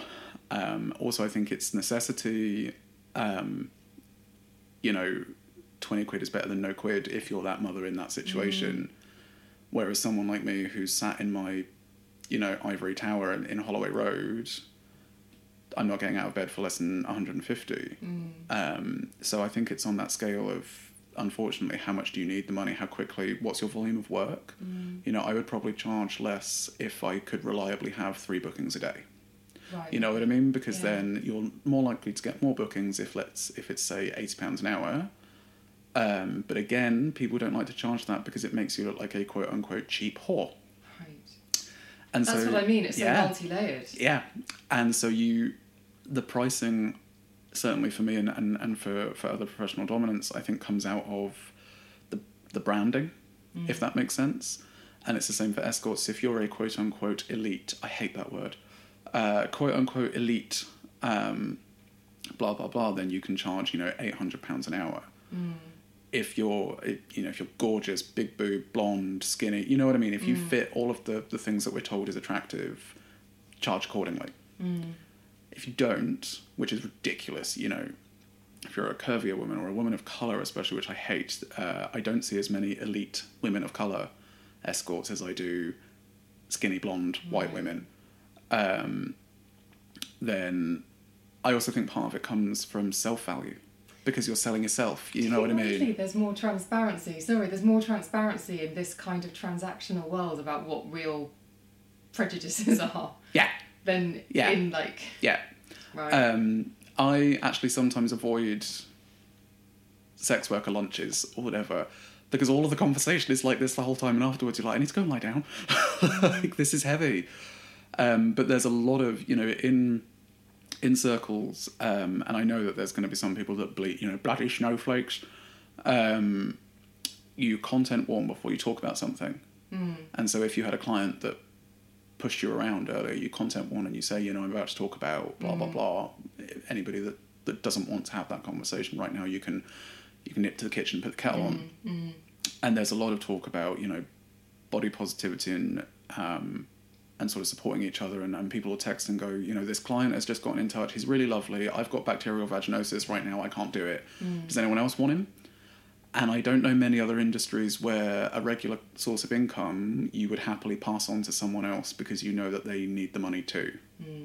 Again, whether it's out of necessity or chronic health problem, you know what I mean? If someone's been saying on a chat group or whatever that they've been having a really bad flare-up of whatever this week, and you can't see a client now, I'll pass them to that person because they were just saying the other day they need the money, they could really do with the booking. I've not... So yeah, I think there's a much more transparency, and with the good customers as well, the good clients, they get it. I meant transparency about, more specifically about us all being very politically correct at the moment. Yes. And yet it sounds like in your line of work, clients' needs and wants aren't politically correct. So when you're saying that... So that's what I meant. Sorry, I went off on a... No, which is completely valid and fine, but it was just that... realising that we think that we're making progress, but then when you come to an industry like this, you realise that maybe people's what do you call it, sedentary prejudices, sedentary rock, yeah, are still there, really quite it's still there, yeah. No, I get what you mean now, sorry. Yes, let's say some of the things that they say, the female dominatrices, some of them specialise in what's called sissification, which is, dressing a man up in his frilly knickers, and and a lot of sissies are very sweet and very funny. But I did a duo, a double session a while ago, and the mistress that I was working with said, I really don't like sissies, and this is a sissy session. And I'm like, oh, why? We all have tastes, we all have personal tastes, and it's a bit of a grey area that it's work, and so we're not always loving it. There are times when you just say, it's not really my thing, but whatever. And I said, why? And she went, because it's misogyny. And like, okay, I don't get it. And this was a blanket statement from her. I can't really speak to it too much. But she went, what I'm going to do is I'm going to say, right, I've got you trussed up like a woman now. And he will go, yes, or whatever. And then I will say, and how should a woman be treated? And wait for what comes out of his mouth. And she did, and she went, and how should a woman be treated? And he went, like a fucking slut. Oh. Uh-huh. And they're in the frilly knickers, giggling and going, and that's part of his fancy and his role play. But it's a bit like, do you think this of women? That this is what being a woman is? It's being a fucking slut. And, and a lot of the time they want to hoover, and they want to, suck a dick and all this sort of stuff. And you sort of think, buddy, I don't know, I'm not in your head. Is this a fetishized caricature, or is this maybe a manifestation of how you feel about women? So yes, the transparency, you get hit with it a lot. I had a client last year on a much less sort of political thing that sent me an email saying the session was incredible. You really are very, very good at what you do, blah, blah, blah. But unless you lose £50 rapidly, I'm not going to book you again. yeah. And I went nuclear. As I'm sure you can imagine. What does nuclear look like on you? It's not good. And it's really rare. I'm actually very patient with that because I'm very good at knowing that someone else's, it's a RuPaul quote, what someone else thinks of you is none of your damn business. And I've always been like that. Again, my mum always remarked on how weird it was raising a kid that didn't care what other people thought of them. To say, do you really want to wear that on free dress day because they're going to laugh at you? And yes, I do want to wear it. I look amazing. Yeah. But I went off at him not because it hurt my feelings. I mean, as I'm 6'1" and 13 stone, quite where I'm supposed to lose 50 pounds from is beyond me. No. But I went off at him about the fact that complimenting my skill, which I know about, I don't need you to tell me that I'm good at my job. I know I'm good at my job. I don't need this little old white guy, you know what I mean, to tell me. I don't need that from you. That's a completely invalid compliment. But also to give me that compliment as a way of then seeking into insulting my appearance and dangling a carrot of more income if I comply and lose the weight. Because he booked quite a long session, and so if that turns into a weekly regular, that's your rent paid. Right. Fuck you, little man. Like, I don't quite like, sitting on a tubby old, balding 50-year-old who goes to the theatre space. But I managed to not tell you that. I mean, I did not manage to keep that to myself in my reply. But Do you think is that something that happens after a session sometimes, where someone's enjoyed it so much that they need to take the power back, and so yes, passive-aggressively insulting you as him? Yep. Yeah. And they will make it your fault if they don't like it. I had a guy a year ago that was the one that I had to blast a stun gun at. Who wanted to be spanked, and it's something that again we all know, and it's a arsehole radar dinger. Is they'll say, "I'm normally Dom." Like, no, you're not. No, you're not. You're saying that so that I feel challenged and that I have to, that I have an equal in the room and that I have to prove that I'm the dommiest dom. That's what it is. Exactly. With my little choir behind me. The celestial ray of moonlight. I'd quite like that. That sounds good. But no, that's what they're doing, is they're setting up, or they say, I've seen masters all over the world for 20 years.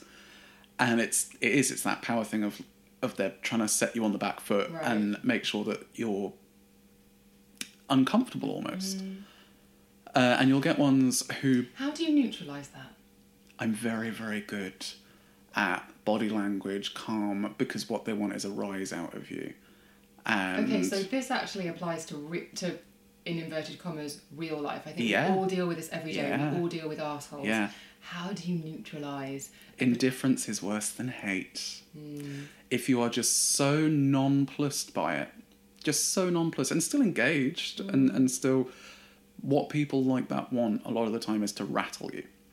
And I speak to a lot of women in the educating side of things, and they say that this is a transferable, which is what you've just done. You've just grabbed that.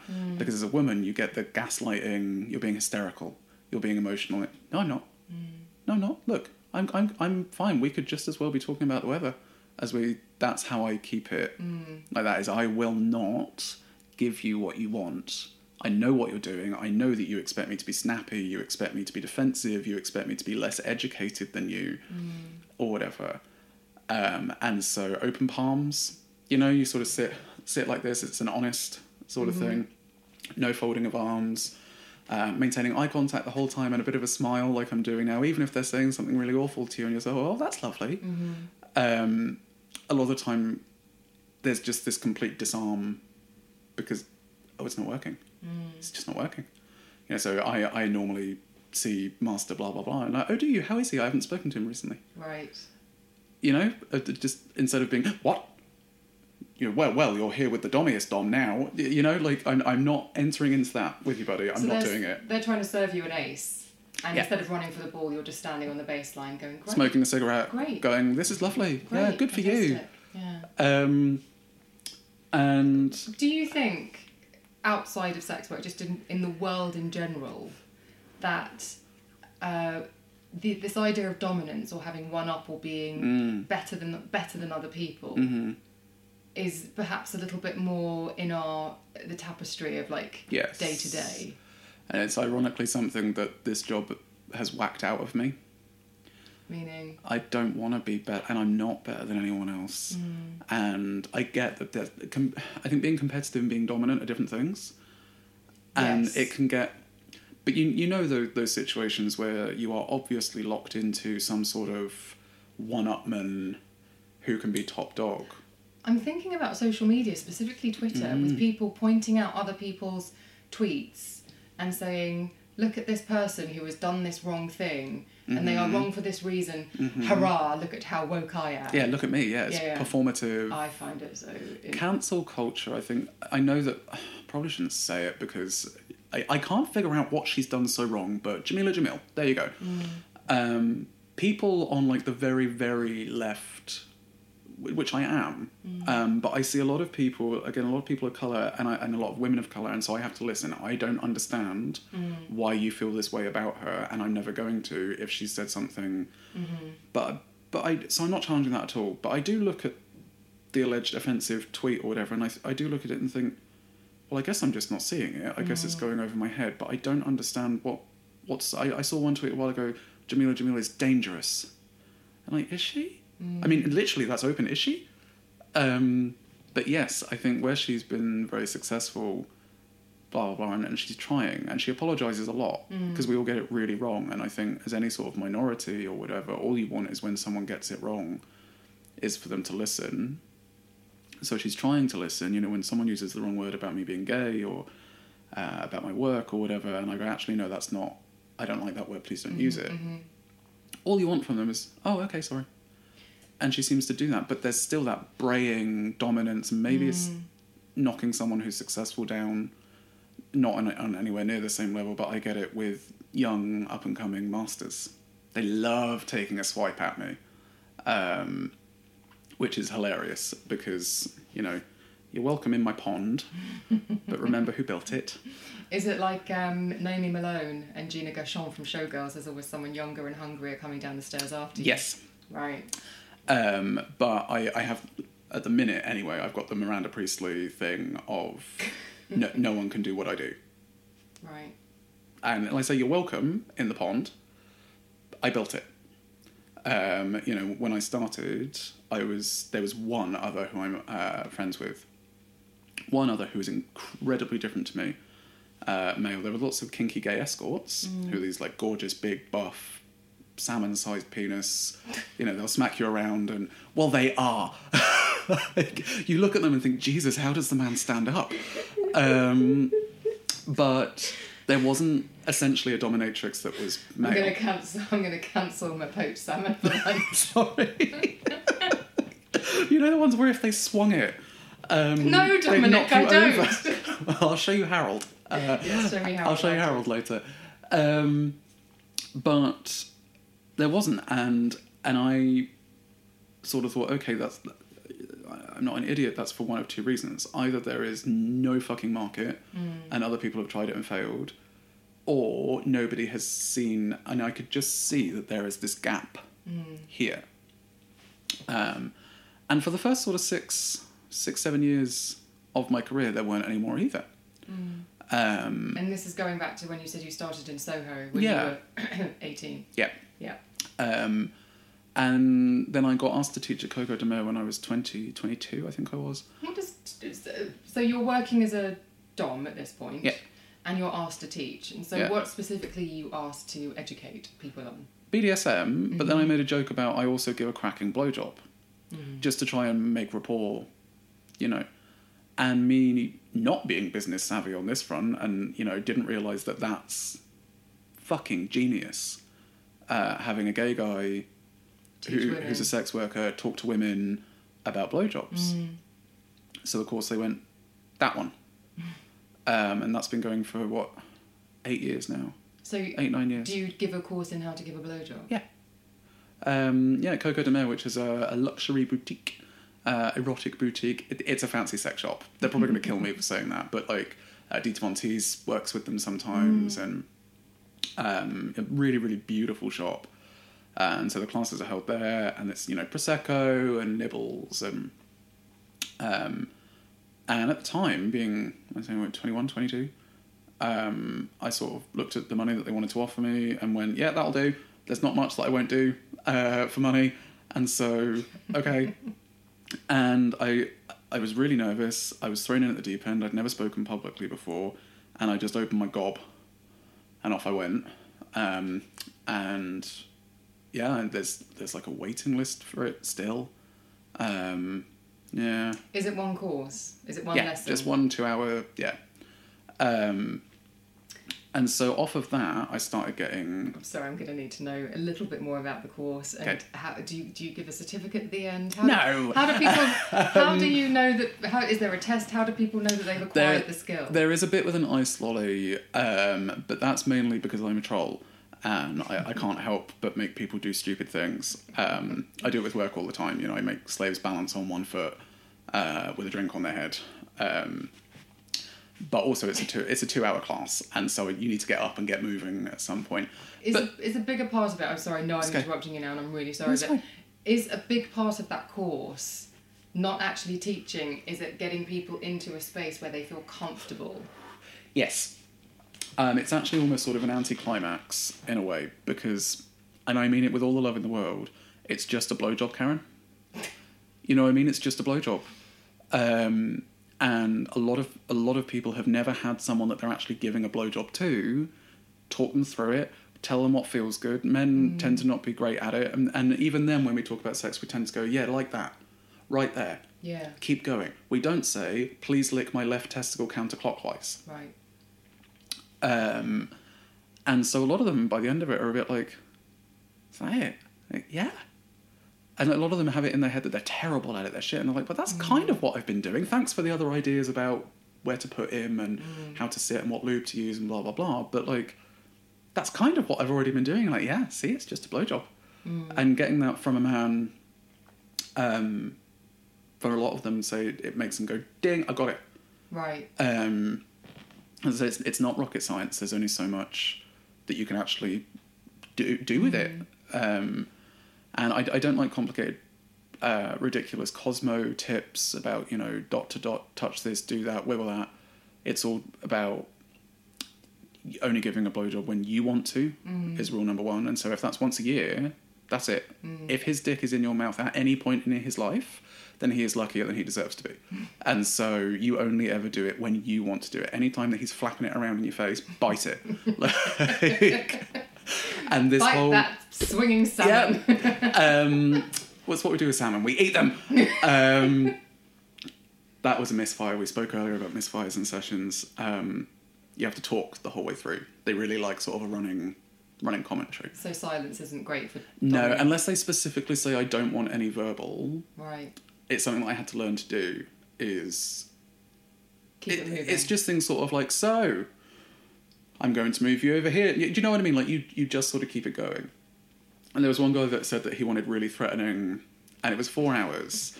And me being naughty, I get, not bored, but I get, like, itchy, and I want to do something else. Fidgety. And when you're doing it a lot, like me and Sophia set challenges to each other about, like, okay, so your sentence in this session to try and wiggle in somewhere is this, or alliteration. Right. And you have to try and make a sentence with as many words as it, but without getting that look from the client when he goes, what? What are you doing? Like mine was magnificent, majestic member. I managed to get that in. Side note, when I used to do TV, my friend's kid, they'd be like, say butterfly. When you're on TV and I know you're thinking of me. Is it like that? Yes. And this one, he said that he wanted a lot of really harsh, and I sort of, Bianca Del Rio's thing, Rolodex of hate. Who's been on this podcast? Yeah. I sort of have that with work. I've got this Rolodex of stuff that you just keep lobbing out. And I got through the Rolodex. I didn't pace myself. And so I was a bit like, oh, fuck, I'm going to have to start improving, which is fine. Because we've already stated that this is not suitable for work and this is not suitable for, like, the school run. Could you just pluck out something colourful from your Rolodex of hate, please? You're a bit of a piece of shit, aren't you? No. And they'll go, yeah. Said to me when you saw me on the street. Yeah, sorry, this is not goodwill. I'm joking. No, but you'll say like, see, it just naturally, I'm just naturally... Hateful. Yeah. But actually really not, you know. I know. But no, so for a school bully session, and this was the formula that got me in trouble with the baby seal, we'll get there. Right. Is you're a bit of a piece of shit, aren't you? And he'll go, yes, sir. And I'm like, well, do you know what happens to pieces of shit? And I'm like, no, sir. And I'm like, they get flushed! And you hold the head down the toilet, and it's things like that I start coming... And so I used that formula, it's why it sprung to mind, and whacking him, and he was making this, like, sort of noise. And so what came to mind was a baby seal, because he was tied up. And so he was sort of wiggling around on the floor, tied up, making this noise while I was whacking him. And it was like, do you know what you sound like? I want to sound like a baby seal. Do you know what happens to baby seals? Like, I don't know, like, they get clubbed! And he immediately safe-worded, and it turned out that he was, like, a very, very staunch vegan, and like, oh, fuck, I balls that one. Because you run out of things sometimes, and you know, sometimes they dictate what language you can and can't use, which then cuts out a big section of the Rolodex. You know, if you can't use remarks on their appearance or their age or whatever, which is totally fine, that then little segments keep getting taken away until you're left with sometimes bare bones of the Rolodex, and shit, I'm going to have to improv. And normally I'm really good at it, but every so often like that, my acerbic sense of humour, it gets referred to as, sort of gets me into trouble a bit. And that's always a weird day at work when you're being chastised by this guy wrapped up in cling film, like cutting him out of the cling film, going, yeah, really sorry, I didn't really pitch that one quite right, did I? And are you able to just say, that was a misfire? Yeah. You very happy to continue the session. I apologise, that will never happen again, or is it a complete like that session? It's up to them.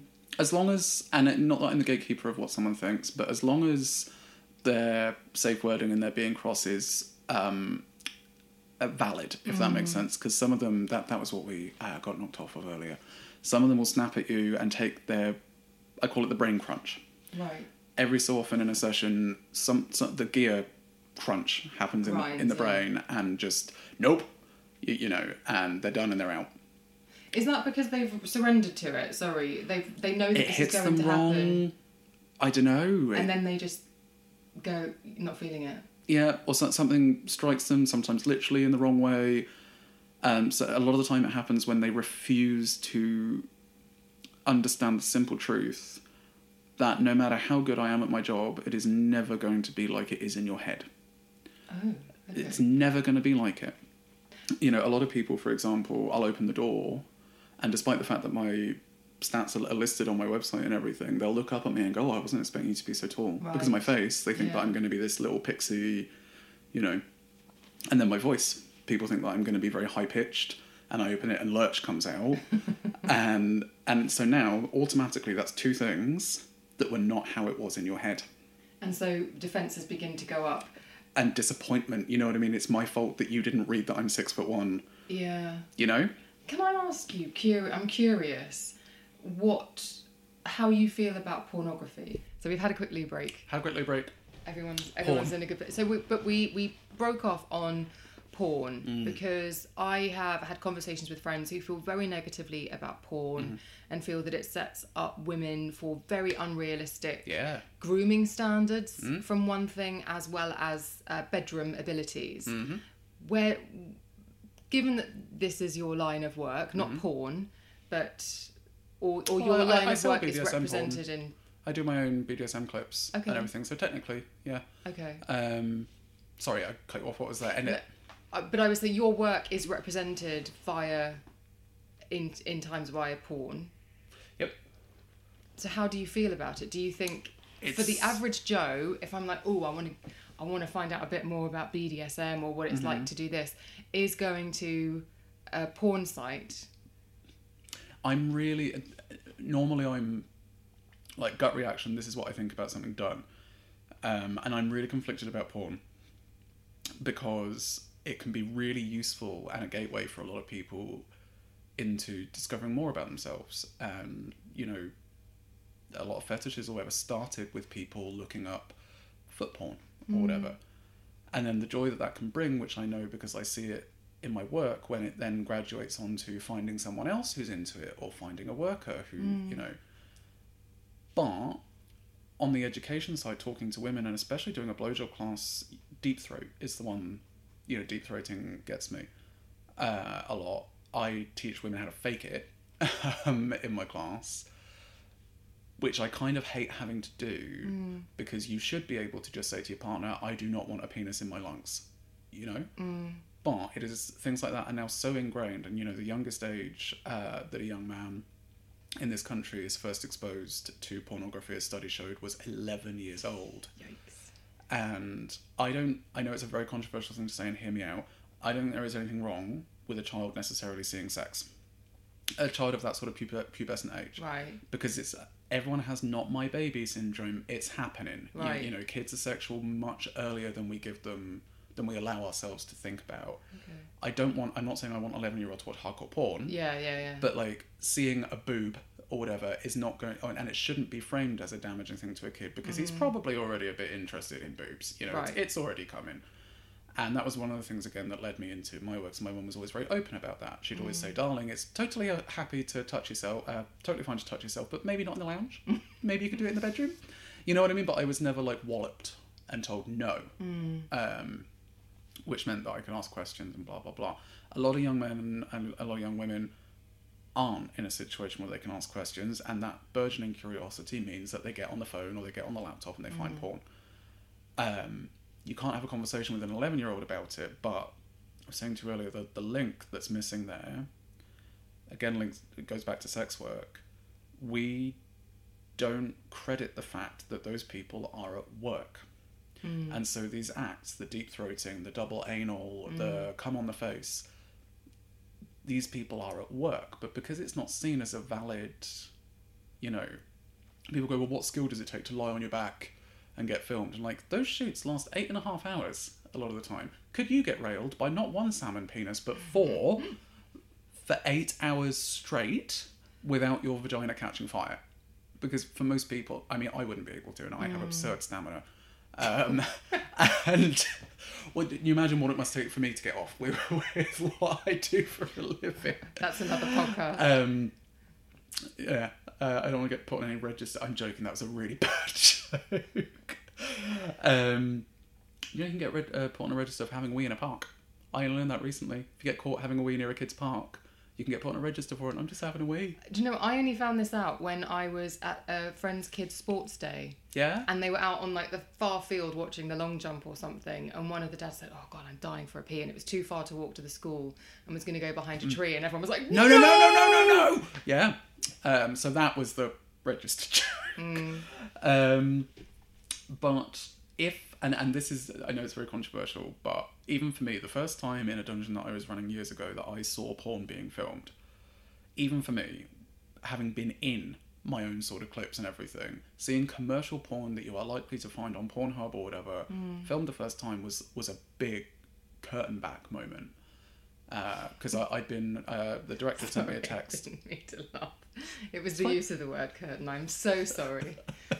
What's funny about curtain? Curtain back, porn. Okay, yeah. You're welcome. No, for that, I got a text from the director saying, can we have another extension lead, please? And so I went up and I knocked on the room that they were filming in with the extension lead. And they were still filming. He wanted to plug in, like, a different light for the next shot or whatever. And so, like, quietly, went like this. And she's doing the, and this guy's, like, really going for it, and he's sweating, and he's going, oh, yeah. And I went, oh, she's having quite a nice day. I'm a little bit jealous. And then he went, cut. And he immediately pulled out. She rolled over, stopped moaning, got on her phone, and he went and stood in the corner and carried on, like, fluffing himself to stay hard for the next shot. And that was the curtain back moment, is the second he went cut, the guy knew to pull out, that she would not want him in there anymore. Right. Because I'm busy. if he says cut, that means I can answer a few emails. Right. And that's what she did. She got on her phone and started answering emails and everything. He went and was on the phone as well and keeping himself hard. And like, oh, they don't even sit next. And I'm not saying that's the same for every porn shoot, but they didn't even talk. They just stopped. And I think that every sort of over-randy 14-year-old boy that's starting to think that every woman wants their face come on or deep throating or whatever should be given the curtain back experience. I see. So it's giving people the false reality of that could happen in a consensual sexual experience, when actually that is orchestrated completely. It's literally choreographed. There is a script, and there's nothing wrong with that. Let's say you're giving someone a fantasy, but that's what we need. That's the missing link, is we need to be teaching people that these people are at work. This is a fantasy. This is choreographed. Enjoy your fantasies, explore your fantasies, but don't expect poor Karen to take on the 4 salmon penises just because someone whose literal job it is also did it. That's the missing. And listen, we're not talking to kids about it and saying, so you're going to start seeing this shit. You're going to start seeing it. This is not real. This is not what real sex, quote unquote, looks like. Yes, it's real in terms of the body parts are doing the thing. And if you do find a partner and you want to have sex like that, that's the flip side, which is where conversation comes in. That's fine. If you want to take on the 4 salmons, you do it. You do it. But don't because you think that you should. Yeah. That's my whole thing on porn. It's a complicated thing. It's never going to go away. There are literally cave paintings with boobs on them. Wasn't it like the third photograph ever taken was of a topless woman? I've got no idea. And but so it sounds plausible. Completely, yeah. The second that we're like, oh, we can document boobs, we must now document the boobs. Yeah. See, I love men. They're hilarious on this sort of front. They're so predictable. I think if I was a woman, I'd rule the world at this point. The power of the boob. So my sister, my mum, my colleagues, men are idiots. And that's why I was a stripper for a brief time, and I loved that as well. Because, like, buddy, I am not coming home with you.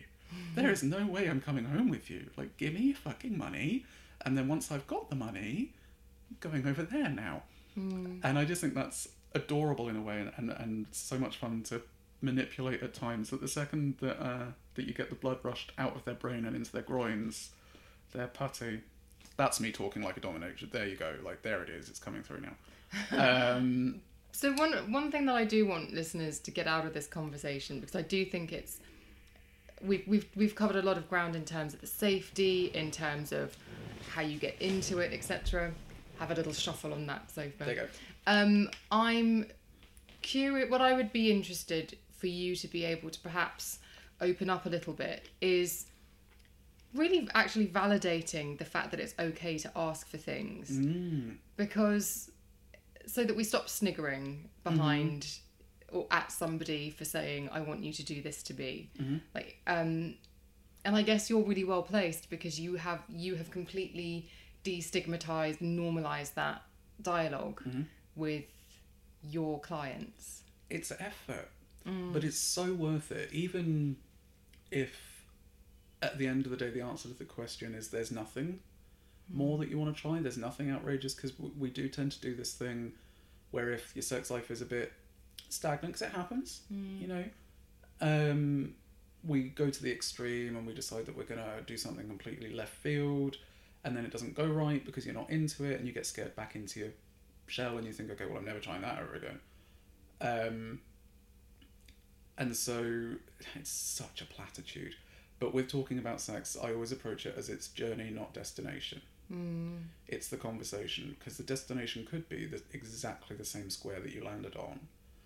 But having had the conversation, like when I try and view it the same, if you were having an argument with a partner, or if they'd done something that was a slight or whatever and you were upset about it, and you were a bit embarrassed for being upset, maybe you're one of those times where you're like, am I being tetchy? Is that what happened? Am I overreacting? You'd sit down and you'd have a cup of tea, and you might be a bit nervous, but you would take the breath, wouldn't you? And you'd go, love, can I talk to you about the other day?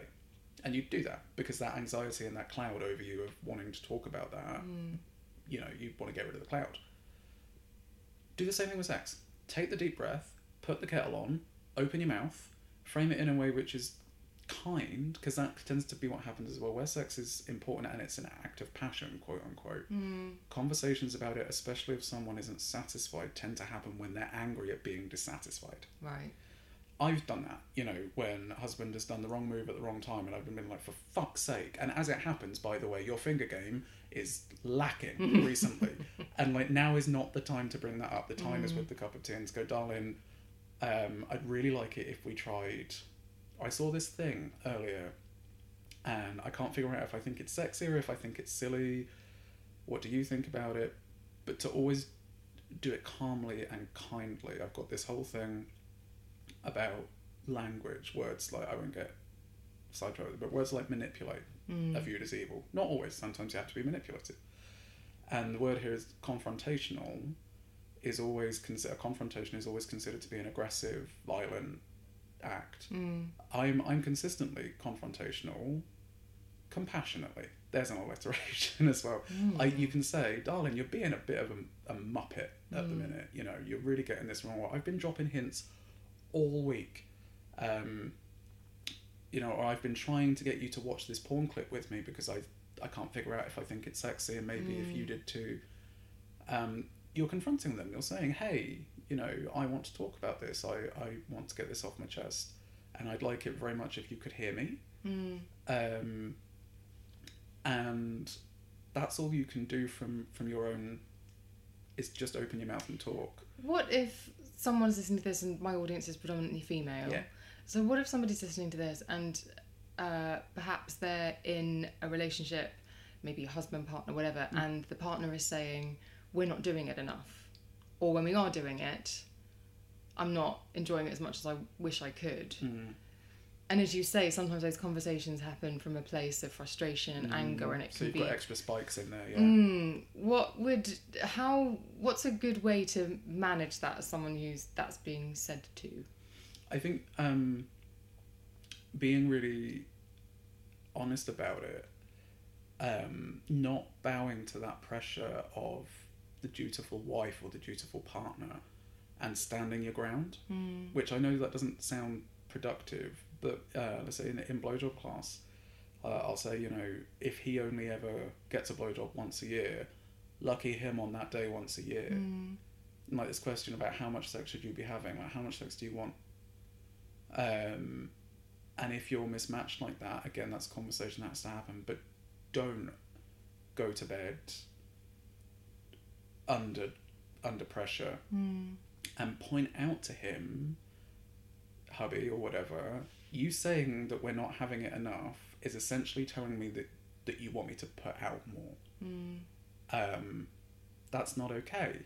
You know, that's not an okay pressure to put on me. Maybe you should turn me on more. You know, maybe if you took me out, as an episode of South Park where he keeps taking his wife to the theatre because it makes her want to give him a blowjob. You know, this is a two-way thing. Yeah. If you expect me to quote unquote put out, which I hate, then maybe you need to be making me want to. And then of course you've got again the horrible unfair imbalance. You've got things like menopause or whatever. You know, some women that I speak to when they're perimenopausal are the horniest they have ever been in their life. And other women are like, if you touch me below the belt, I will set fire to you and your entire family. And he's not owed that. You know what I mean? It's, I know it's another conversation for another day maybe. But just because you're married or you're together, he's not owed. It's boundaries. And I think that's obviously something that you are very skilled at in your work. I only got skilled by doing it. Saying, I don't want to do that. I don't like that very much. Or I don't think I'd like to try that again.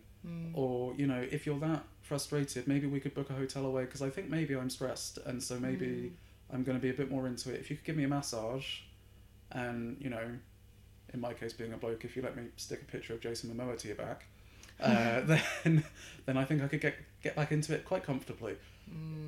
But I only got that good at it by just doing it, by taking the deep breath. And you know, my husband and I the other day were talking, and he was like, "How was your day at work?"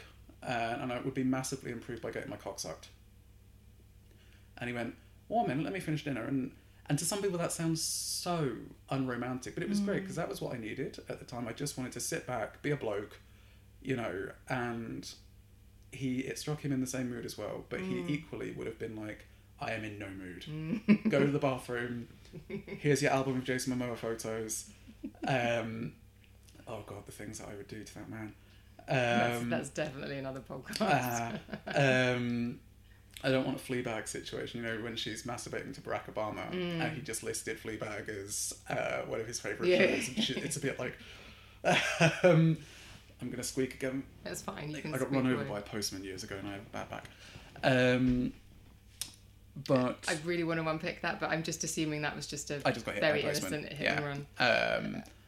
But no, he equally, the husband, Jake his name is, equally would have said, I'm really not in the mood. And that's fine. Like when I met him, he wasn't very good at communicating about that and he had to practice. So it's removing the embarrassment. Yeah. And not worrying about, and you've talked about this already, saying you don't care about what other people think. No.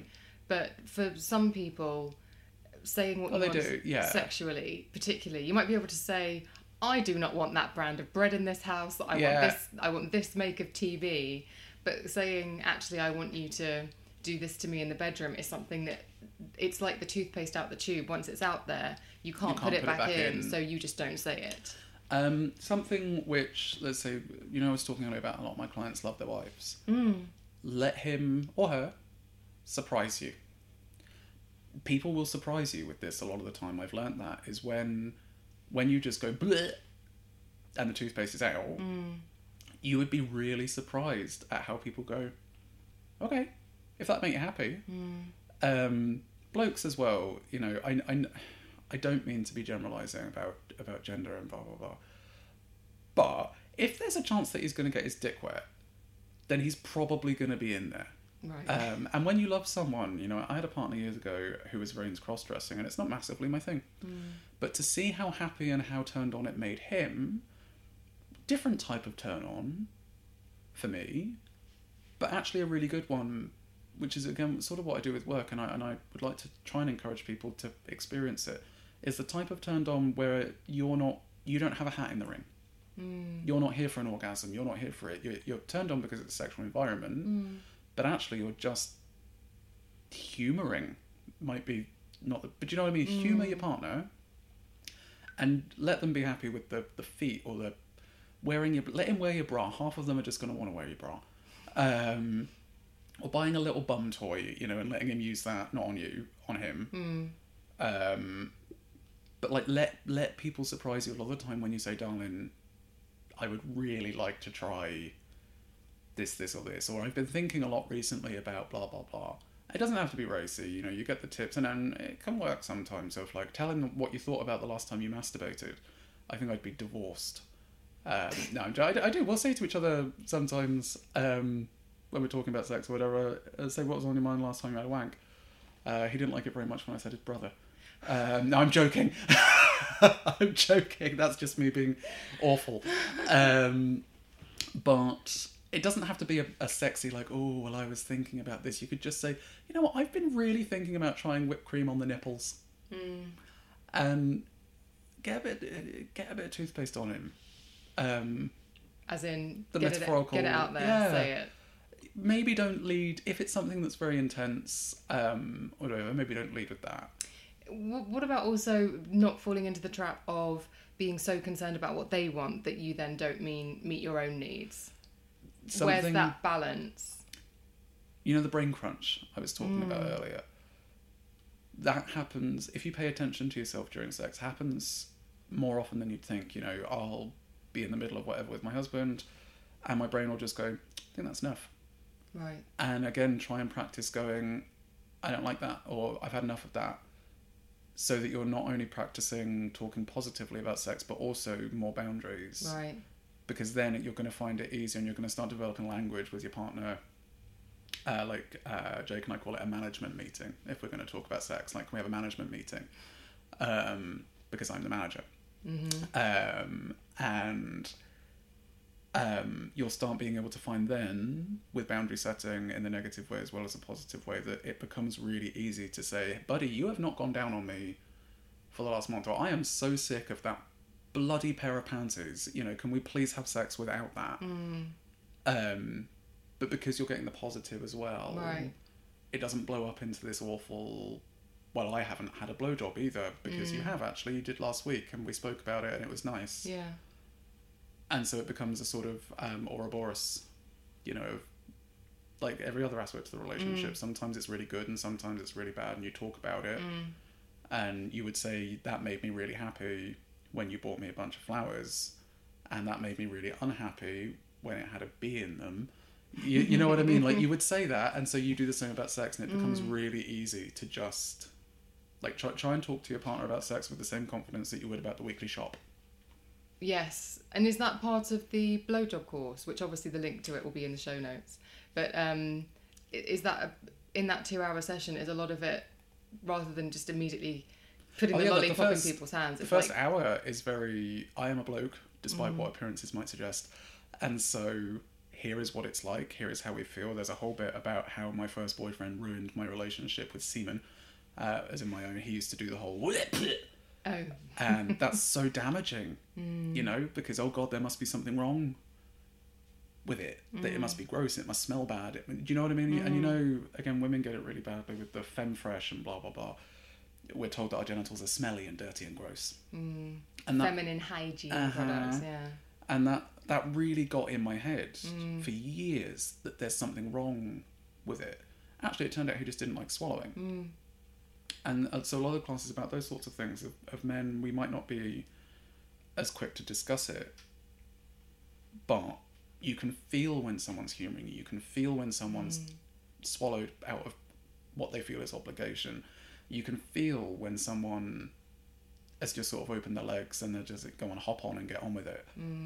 And when it comes to sex, again, you would say with a meal like, oh, this, you know, I'm full, or I'm not very hungry right now, or whatever. But it feels like with sex, you can't do that a lot of the time. It's black and white, there's no grey. Yeah. Right.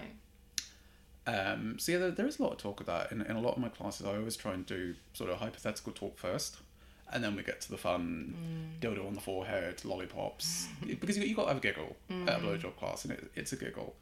But yeah, I do a lot of talking about what it's like on the receiving end as a man, and how it, you know, we think about sex, and you know, it's a joke. I don't understand straight people very much, but I think that straight men like curry and football. And so the line in there is, you know, unless you want to suck his dick enthusiastically, there are other ways to show him that you're thinking about him and caring about him. Let him have a curry and watch the football. And then on the flip side, you know, using sex as a currency or as a weapon are things which we, like, me too, I am not perfect at all.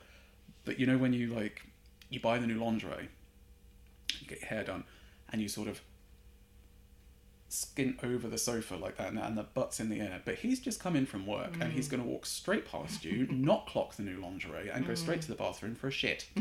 And then you're now angry and pissed off because he didn't jump you in your sexy new lingerie. That was a trap. You knew that was going to happen. You knew that and we've all done those sorts of things, you know what I mean? Because we're relying on clues, cues, and rather than saying, wanna fuck? Direct language. Yep.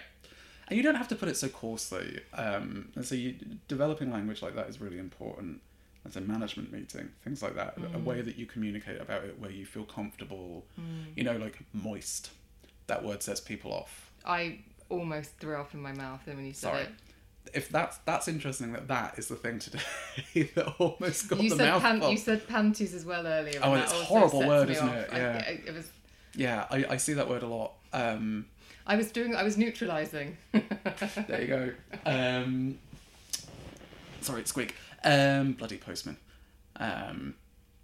But we are actually coming to the end of our time together, which is very sad. But I really didn't want to turn this into just an anecdote in the way that I can sometimes get drawn into at dinner parties about telling stories about terrible celebrities. But we have talked about the fact that there is some comedy. And not necessarily in this job, but our mutual friend said, oh my God, and I don't want to give any details because I want you to tell it, but you've got, if you're comfortable, I do have to tell the media friendly version. Am I telling it now? Yes. Yeah, it's I'll have to do the media friendly version. for legal reasons, it turns out that there's no statute of limitation in this country. Oh, okay, fine.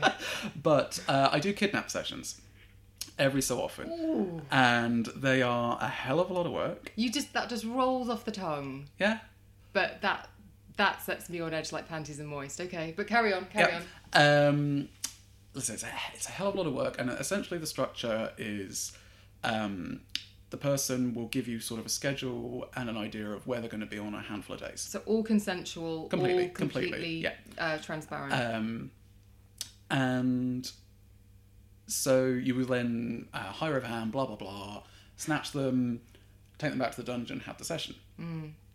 This fella decided that it would be great if he couldn't see it coming. Because like I was saying earlier, I look like a Disney villain. My colleagues, you know, a 6'1" woman coming at you with arse-length red hair and malicious intent. Do you know what I mean? Like, and he wanted it to be really... didn't see it coming. And so right. I sat there really, again, customer service. Like, so as real as possible. Yeah. Right. I'm really racking my brains on how am I going to get him, you know. And so my mother... Sorry, is disabled, and she drives a mobility scooter, and so me and the colleague that were working on the session, like, how are we going to get him in a way that isn't, and we'd been like stalking him all week and all this sort of stuff, just like sitting outside cafes knowing where he's going to be. I'm already giggling, but I'm going sorry. As he goes past, yeah, holes cut out in newspapers. So he can spot us, you know what I mean? Like, oh, is it going to happen now? And so this, I mean, it's work. It's like a full week of chasing this horny little man around London.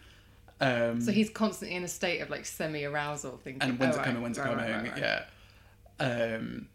So you can see the fun of it for him. For us, we're having a nervous breakdown the whole week. But when it comes to the actual snatch, and your mum's involved here. Remind me how? It's coming. Right. Okay. The actual snatch, the grand event. He needs to not. Because, of course, you have to distract him and get him still long enough to get him in the van. And he didn't want to see it coming. And so we were racking our brains for ages, and like, my mum, that's perfect. Like, where she's such an asshole, and so happy, you know. So I got on the phone like, Mum... So happy doing what? Sorry. Anything ridiculous. Right. And so, Mum, do you want to make 500 quid? And our actual response was, yeah, who am I kicking in? And like, no, Mum, no one. You're not kicking in anyone, Mum. What I need you to do is pull up beside this guy on Upper Street in Angel. So busy. Pull up beside this guy. In your mobility scooter. On your scooter. And just say, sorry, darling, my battery, because the battery's in between her feet. Sorry, darling, my battery's broken. Can you please help me replace it? And she's covered in tattoos and everything, but she passes very well as a little old lady when she puts a hat and, you know, and a coat on. And then we will simply pull up around the corner. We're literally like 5 meters away. You know, we will pull up around the corner, screech to a halt, make it look like a big deal, bundle him in the van, off we go. Right. And she got, according to her, got lost in the character, pulled her walking stick out, and went, get on the fucking floor! And whacked him over the legs with it. And so we're there going, ah! Go, go, go! And this is where the media bit, but sort of go. We bundled in the back of the van, and from there on out, authorities were involved, blah, blah, blah. But yes, my mother got lost in character. And so now... Full method, battered the poor guy with the walking stick. And he afterwards, despite the authority involvement and what turned into a very long, very stressful day, the guy actually did say it was the best experience of his life. So it was fine. But now, to avoid that, my mother is not allowed to be involved anymore. She is banned from kidnaps. And my husband or someone will now wear a placard and hold a video camera saying, please do not be alarmed, student film in progress. And that stops people from alerting the authorities and ending up in a chase. Yeah. Her and I were invited on Jeremy Kyle recently, actually, and she wanted to go on just so she could headbutt him. Well, no chance anymore. They've cancelled him. Good. Yes, quite right. This has been such an educational conversation about so much. And I have a million other questions, but unfortunately we don't have another 2 hours to record. But thank you so much. Thank you so much for having me and listening to me about... It's nice to have people say, hey, you guys might have a hard time, or there are these laws or whatever. Talk about them. It's nice. So thank you for having me. Well, you're very welcome. And I do think that with this podcast, people might think this seems like an unusual guest from who you usually have. But I hope what I try to do with the podcast generally is try to understand people, and conversations with others help us understand ourselves and other people. And I do think that yours is a viewpoint that is worth hearing. No, it is. I hope so. Like, listen, sex, it's one of those... It's like a barometer for a person. So when you know what's going on in their head on that front, you can normally piece together a lot of other stuff. So thank you for validating my ridiculous nonsense. I'm sure my mother will be very happy. Obviously, listeners, all the links to Master Dominic will be in the show notes and anything else that we have mentioned. But that's it. Thank you so much, and I will see you on the next one.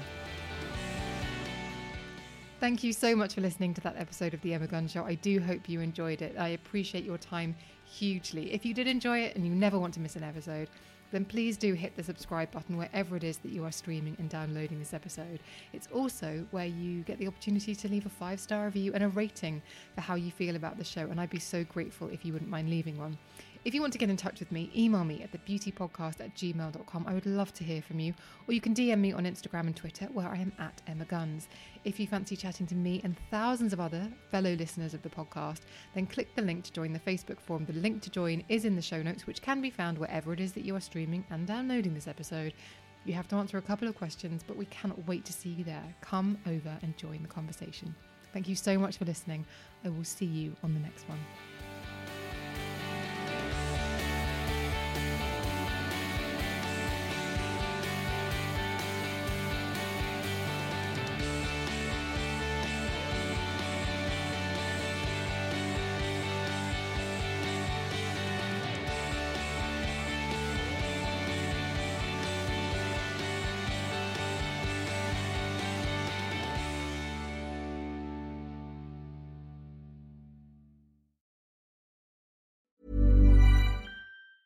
Normally, being a little extra can be a bit much, but when it comes to healthcare, it pays to be extra. And United Healthcare makes it easy with Health Protector Guard fixed indemnity insurance plans. Underwritten by Golden Rule Insurance Company, they supplement your primary plan, helping you manage out-of-pocket costs without the usual requirements and restrictions like deductibles and enrollment periods. So when it comes to covering your medical bills, you can feel good about being a little extra. Visit uh1.com to find the Health Protector Guard plan for you. Hey, it's Paige DeSorbo from Giggly Squad. High quality fashion without the price tag. Say hello to Quince. I'm snagging high-end essentials like cozy cashmere sweaters, sleek leather jackets, fine jewelry, and so much more. With Quince being 50 to 80% less than similar brands. And they partner with factories that prioritize safe, ethical, and responsible manufacturing. I love that. Luxury quality within reach. Go to quince.com/style to get free shipping and 365-day returns on your next order. Quince.com/style.